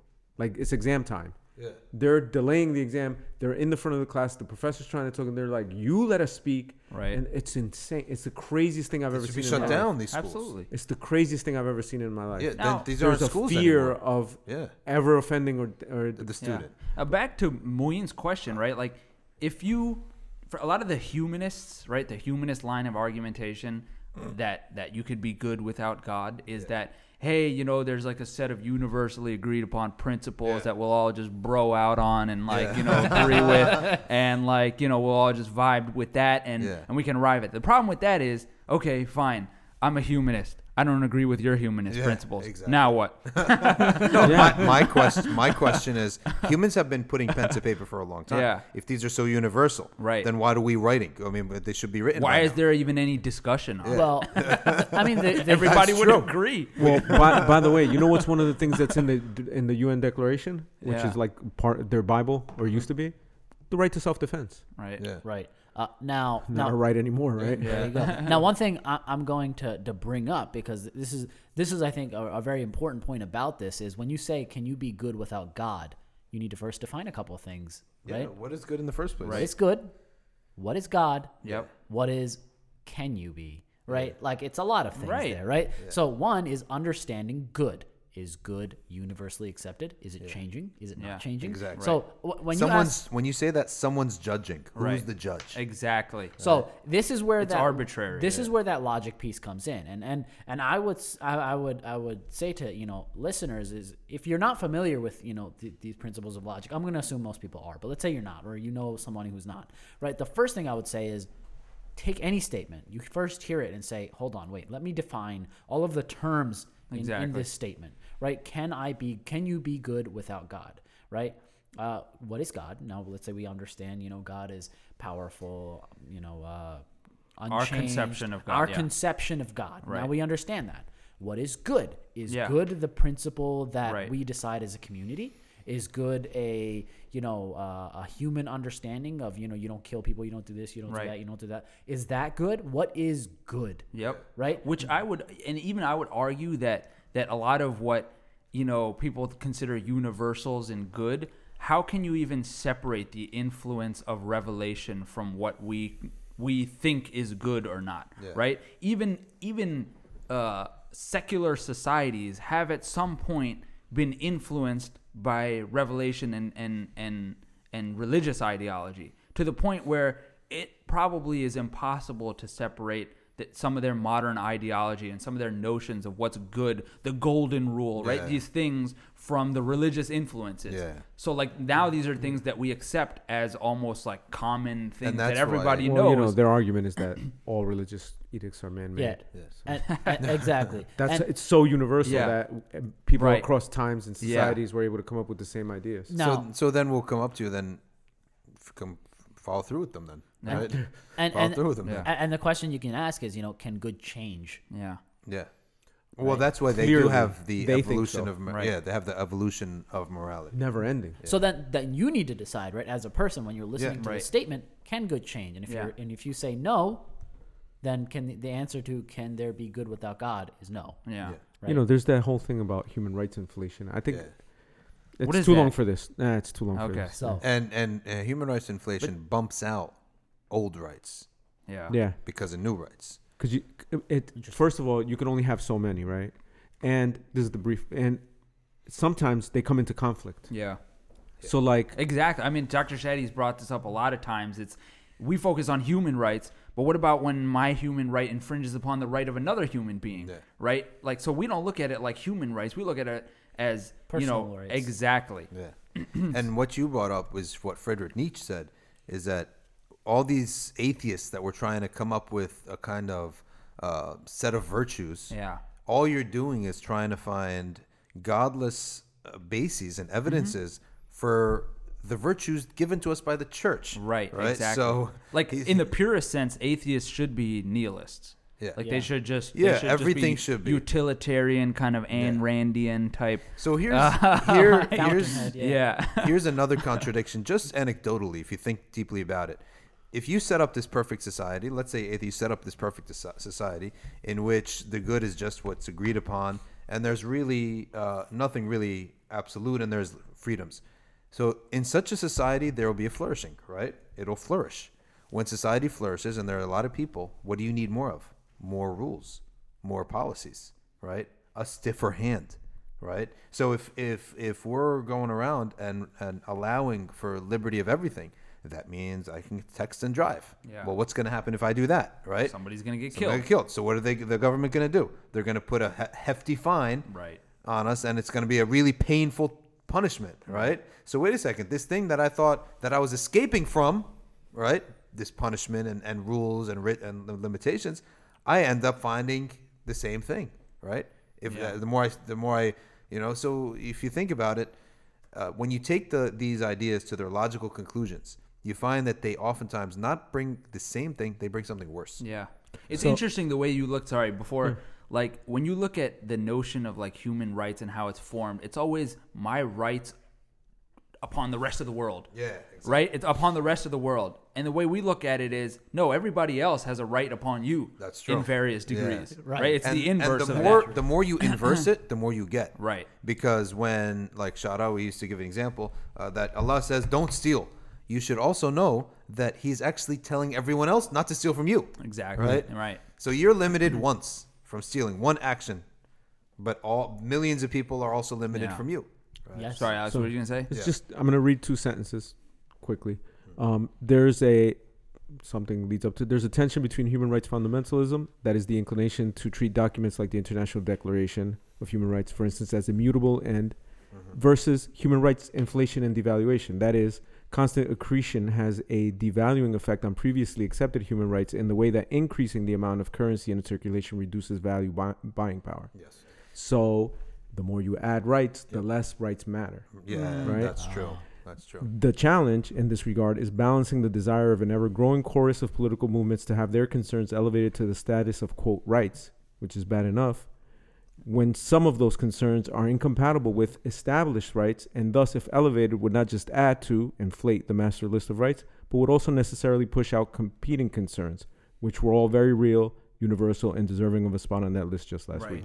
It's like who prioritizes it. Now, that's There's the no thing. arbiter. That's the thing. And when we get down to it, you find out, like, as the word marriage was altered by what? By a 30-year plan with millions of dollars, millions of Hollywood actors and influencers. Right.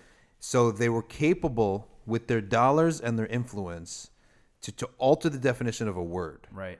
Billions of dollars. Billions of dollars. By the way, and in case you think we're conspiracy theorizing, when Sony's emails were hacked and everybody was focusing on how much Kevin Hart was getting paid and how the executives were talking bad about other actors, one of the other things that came out is that they have meetings every year where they discuss how they're going to bolster Israel. Yeah. On their own emails. No conspiracy. Yeah. So, there's also a conspiracy. I mean, to Elton change John, minds. I think, was at the head of it way back, right? And I think even Joe Biden, who's, Joe Biden. Yeah. He said that nothing changed his perception of gay people as much as Will and Grace. Yeah. So he watched that show, and that completely changed his view of the world. There you go. So He's an idiot. So back in the day, when life was a lot simpler, it was just, if you have a bigger club in your hand, Right. you get your way, and the you rights. say that to observe this property line right here, that's goodness, right?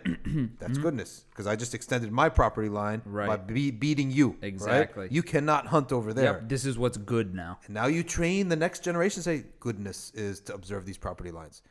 Now, society's a lot more complicated, so you need billions of dollars and influence on the hearts and minds of people to achieve your goal. Right. So in both cases, it's might makes right. And that's what Jahiliyyah, the definition of Jahiliyyah is that goodness is meaningless. It is merely what the strong desires. And how That's brilliant. they defined it is the strong eats the weak. That's it. And by the way, it's not always even the billions of dollars. Sometimes it's just whoever gets loud first. Yeah. Right. And can convince enough people that their loudness That's is the modern correctness. form of strength. It's Yeah. not. It's no longer the club, but it's who can. Yeah, exactly. Yeah. There you go. That's And it's exactly just what it is. repeating Let's sound. drown everybody and out. it's that sound effect as well. Yeah.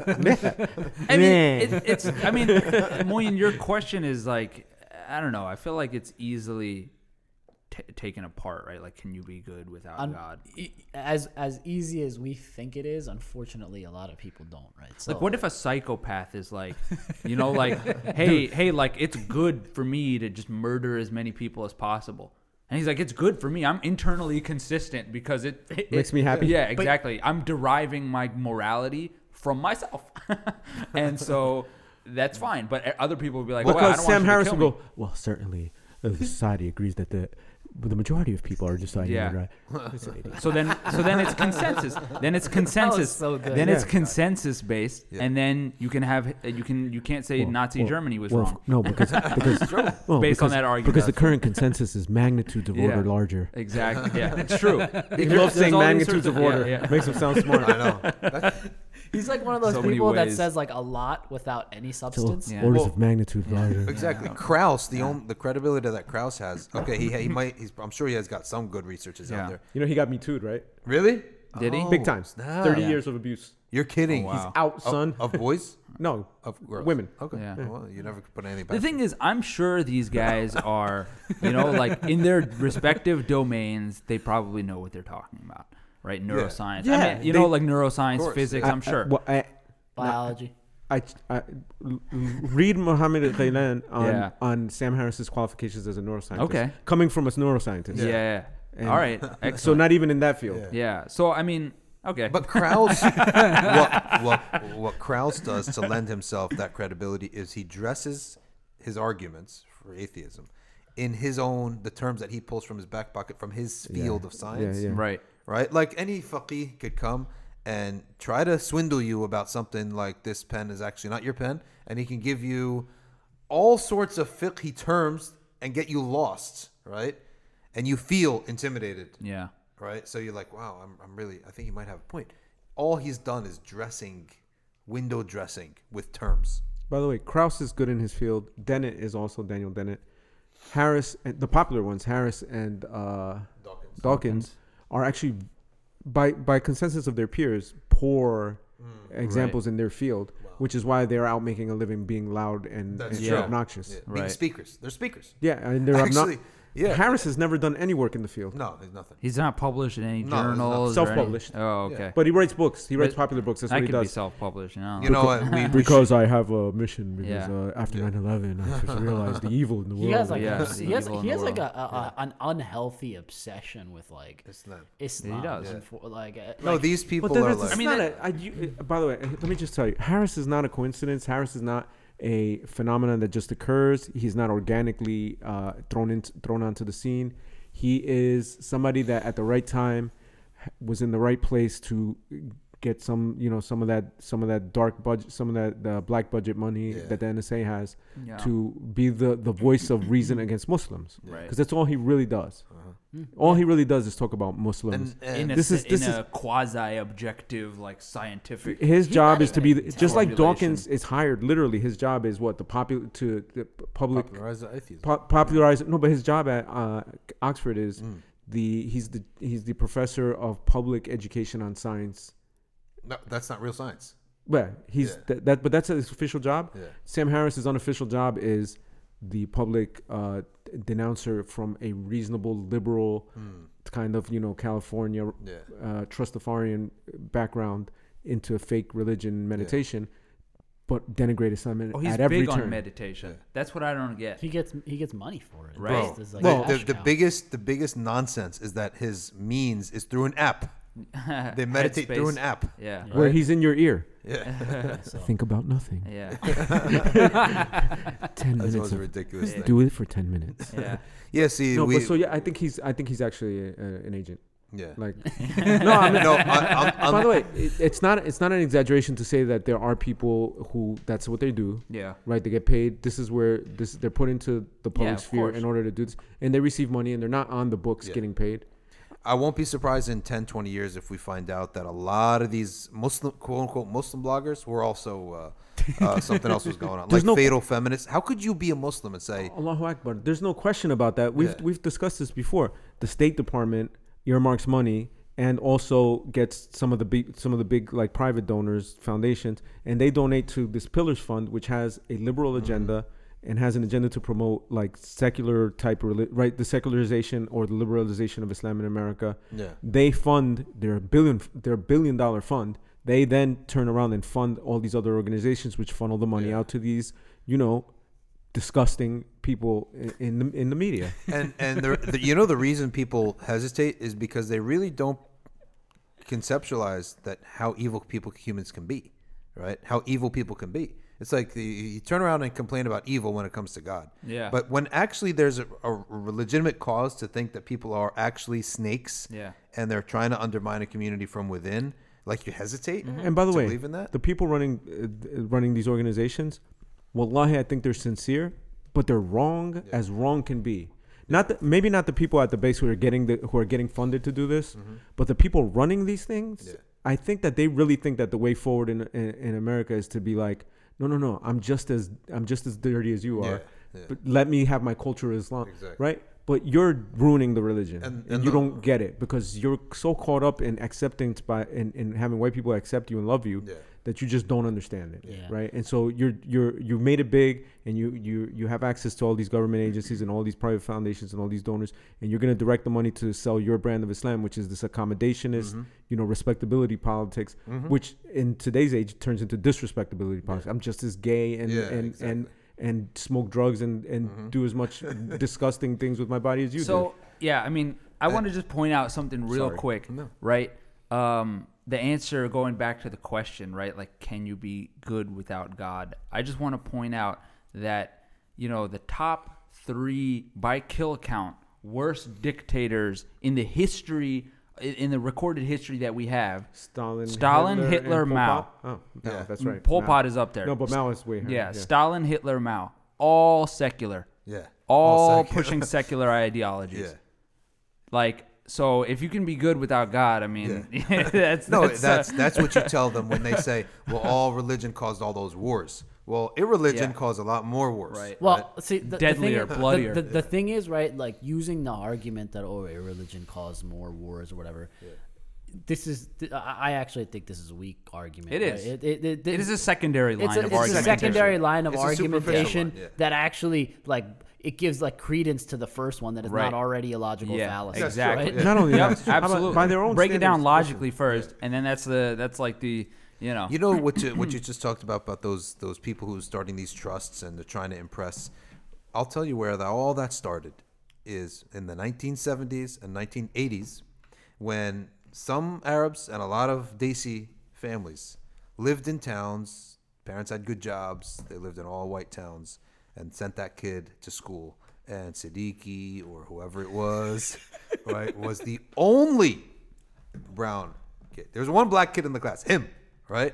He was the only brown kid in the class, and he was traumatized from 2nd and 3rd grade, and he never got over it, right?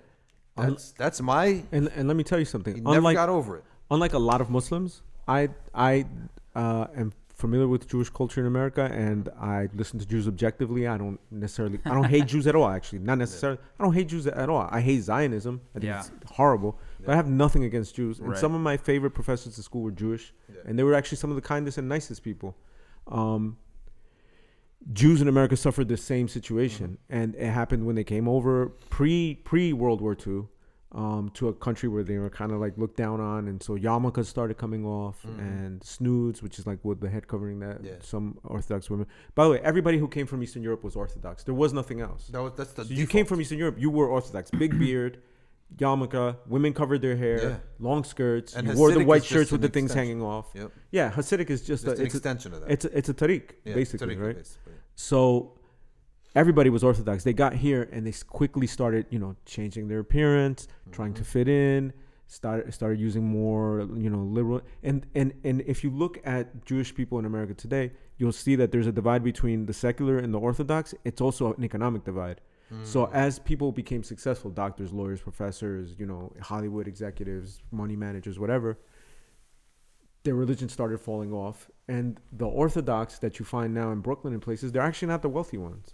Yeah. People have this misconception, the Jews are rich. They're not. There's a lot of poor people. Absolutely. There's a lot of poor Jewish people in America, but they tend to be the more religious ones. It's the ones who got successful in dunya who shed their religion. And this is exactly what we're talking about. Because, by the way, you know who's not running these organizations? Anybody in the hood. Nobody's... That's why none of these people, and that's not to say that there's no black Muslims that are a part of this movement, but they're the ones that are making it in academia, typically in some kind of liberal arts PhD program. And I'm telling you, they hate those types of Muslims. They have no relation with those types of Muslims. And the Muslims from the inner cities are like, wait a second, we've been fighting this system for so long, right? And we use Islam as our means, right? And then you guys are using your Islam to try to shed as much of it as possible to join into this system that's harming us. Yep. Right? And by the way, I don't care if you grew up in the same type of background as I did. If you're now out here living that suburban life and trying to fit in and trying to be like, well, Muslims are just as good as everybody else, then I don't want to hear it. I don't buy into your backstory. Yeah, I have to say honestly, those people someone who wrote with their fingers onto the keyboard that article from the Fatal Feminist, right? Saying, I have really no love for Muhammad, that if I met him, I would ask him if he has any questions for me, right? She's a murida of that, a wudud, right? Yeah. Yeah. I if you put your fingers on, think about this. Think about this. Yeah. Think about this. If you actually type that, how could you be even logically in your head? Why would you still be Muslim? Well, because she has a greater religion, which is identity. A minority. Identity A politics. minority. Yeah. I found this on my desk today when I came into work. Holy Quran translation commentary. Yusuf Ali. Alex, we were cleaning out criminal division and came across this. It was in Didn't know if you wanted it. It was on some retired judge in a box in some retired judge's serious? office. Yeah. Here's something somebody just sent me. You can have fun with I'm this so one. mad. Are you kidding me? What the heck is this garbage? It's a crescent-shaped Christmas tree. It's a Ramadan tree. And there's Allah written behind It's it. a Ramadan tree. Ramadan tree. Why don't you get a Ramadan menorah? By the way, Christians. So the Philistines could come and break your house down. Right? If there are any Christians that listen to this podcast and you're still listening to this episode, you shouldn't have a Christmas tree. It's cool. It's bid'ah for you. That's true. It's an it's a blameworthy innovation in your religion. It's a Nordic thing or whatever. Yeah. So I mean, these people. Yeah, I think we should wrap up. let's, because I'm just getting mad. The people who have the Ramadan tree, why don't they have a menorah? Are they discriminating? Because they're not the Against dominant. Jews? Because the Jews are not the dominant group. By the way, maybe not by population, but by influence. Secular Jews, they have Christmas trees, man. They have Christmas trees, man. Yeah. So all right, we're gonna wrap up now because we're just we're like at 2 hours. But hopefully, I mean, starting with the basics of what logic is, why it's important. Right, why you need to have a rational foundation for a lot of these things, how that ties into a rational conception of why God exists. All these things. Hopefully, these are, I think Alex and Dr. Shadi have mentioned this a little bit earlier, but these are the roots, right? These are the roots on which you can support the rest of what you believe. And if you're hanging onto the branches, it's not going to work. Well, because that tree doesn't even look nice. It's It looks terrible. It looks terrible. Yeah. It wouldn't even It grow looks in like it's nature. gonna fall over. Exactly. It's the most ridiculous thing I've ever seen. So I'm gonna say one last thing, and then we're gonna wrap up. I want everybody to memorize this argument, the Kalam Cosmological Argument. Everything that begins to exist must have a cause. The universe began to exist, therefore the universe must have a cause. Just memorize it. It's not that hard, right? Somebody asks you, this is the Kalam Cosmological Argument. Now, I hope that, like Saad said, after hearing this discussion, you'll delve more into understanding logic and principles of logic and how these things make sense. And I think logic is a fantastic subject to study in general. I mean, hopefully it will help you out in your daily day-to-day life as well as business and other things. Right? So add to it that can you have in a logical syllogism a second therefore? You can have a second therefore. Yeah. Right. Therefore, the universe has a cause. And in addition to that, or by extension, that cause must be causeless and beginningless. Right. Uncaused and beginningless and transcendent beyond the entire universe and its physical laws. Right. Yeah. Laws of nature. And therefore, Islam. Right. So well, we didn't get to the rest Nubuwah, of that. But the thing is, people have issues with Allah first. Right. It's going to take us a year or something to get past that. Right? Exactly. Then to get to causes of Nubuwah. I know we got to wrap, but I think the reason that this is a huge problem now, or maybe it's always been a huge problem, I don't know, but is because it goes back to nobody can define anything anymore. Yeah. Nobody can agree on anything on how things are defined. So naturally, you will never be able to apply logic or logical arguments when nobody can agree on the definitions. It's just not going to work. And that's what you see now. You see a lot of people arguing, and they have different notions and different definitions of all this stuff, and it's just they're just screaming at each other. Yeah.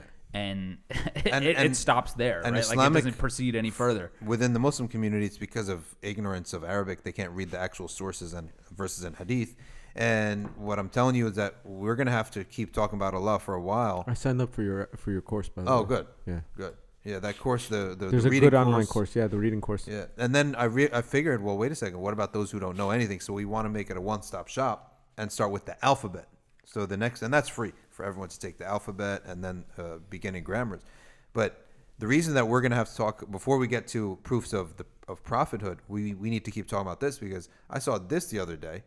Well, I think this piece is contradictory because if Allah is omnipotent, the creator all around us, then certainly Allah is the universe. And if people are created in a state of fitrah, pure, doing good, therefore, What are you friends with Lawrence Krauss? Therefore, So he's a pantheist. no, this is a Muslim. Oh. A Muslim writing this, right? Quote unquote. Well, I mean, think about this. There's more. Here's the thing, though, right? Yeah. I think. Wait. There's more. continue. The more is that, therefore, okay, surely the highest worship of Allah would be that of doing good in that universe, right? So This is like a pseudo logic. That's the Mother problem. Teresa Yeah. is the highest is the Qutb. Yeah. I mean, because so look at this logic of this person that if Allah's he created all this, therefore he is all this. Yeah, that's already a fallacy. he's already made an assumption and a false premise. Bill Gates. That's is, like is the that's like what I know. Bill Goff. What Hamza Torsis was saying. He created the table. It doesn't make him the table. Yeah.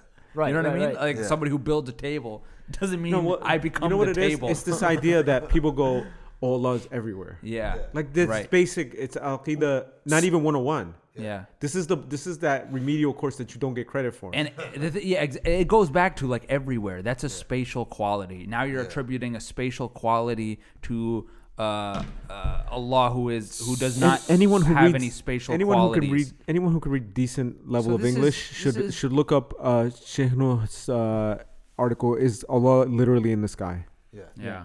And also literalism and the attributes of Allah. Read those because they address all the reasons why this is logically impossible, and why even Muslim theological arguments that made these claims were wrong. It's really good and complete, and you should and read dangerous. it. Yeah, absolutely. And to close this point off, I think individuals like that. It's one, I don't like to blame them. No, I absolutely just not. think one, there is a severe lack of logic and understanding of logic in the Muslim community, like extremely severe. Well, lack when of I it. when I look at it, Muin, it's like, okay, there's clearly some fundamentals that are not being grasped.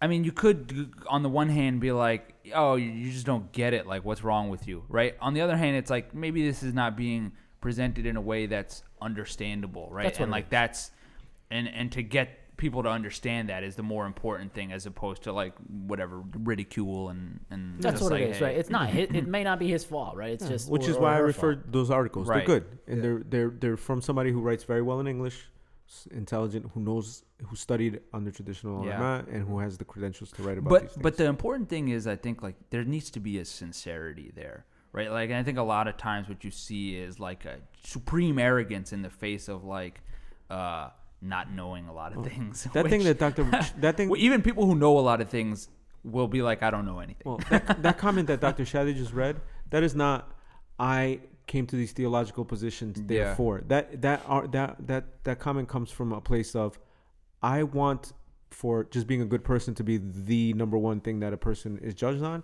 and therefore I will backwards walk around and go, well, God is everywhere, Right. and therefore right? So it's a backwards. Working backwards. Yeah. And a lot of atheism is It starts with conclusions. It Yeah. starts with a conclusion, and this conclusion oftentimes is simply, I biggest don't want logical anyone fallacy. to Right. I don't want anyone to restrict my passions. Yeah, it's a logical Right. fallacy, and it's the original one. It's starting with your conclusion. It's Yeah. begging the question. Yeah. The real meaning of begs the question. Yeah. Stop saying that when you mean it raises a question. All right, guys. Inshallah, let's wrap up. So thank you so much. This was a great episode. Alhamdulillah. Assalamu alaikum wa rahmatullahi wa barakatuh. Baraka. اللهم وبحمدك نشهد ان لا اله الا انت نستغفرك ونتوب اليك.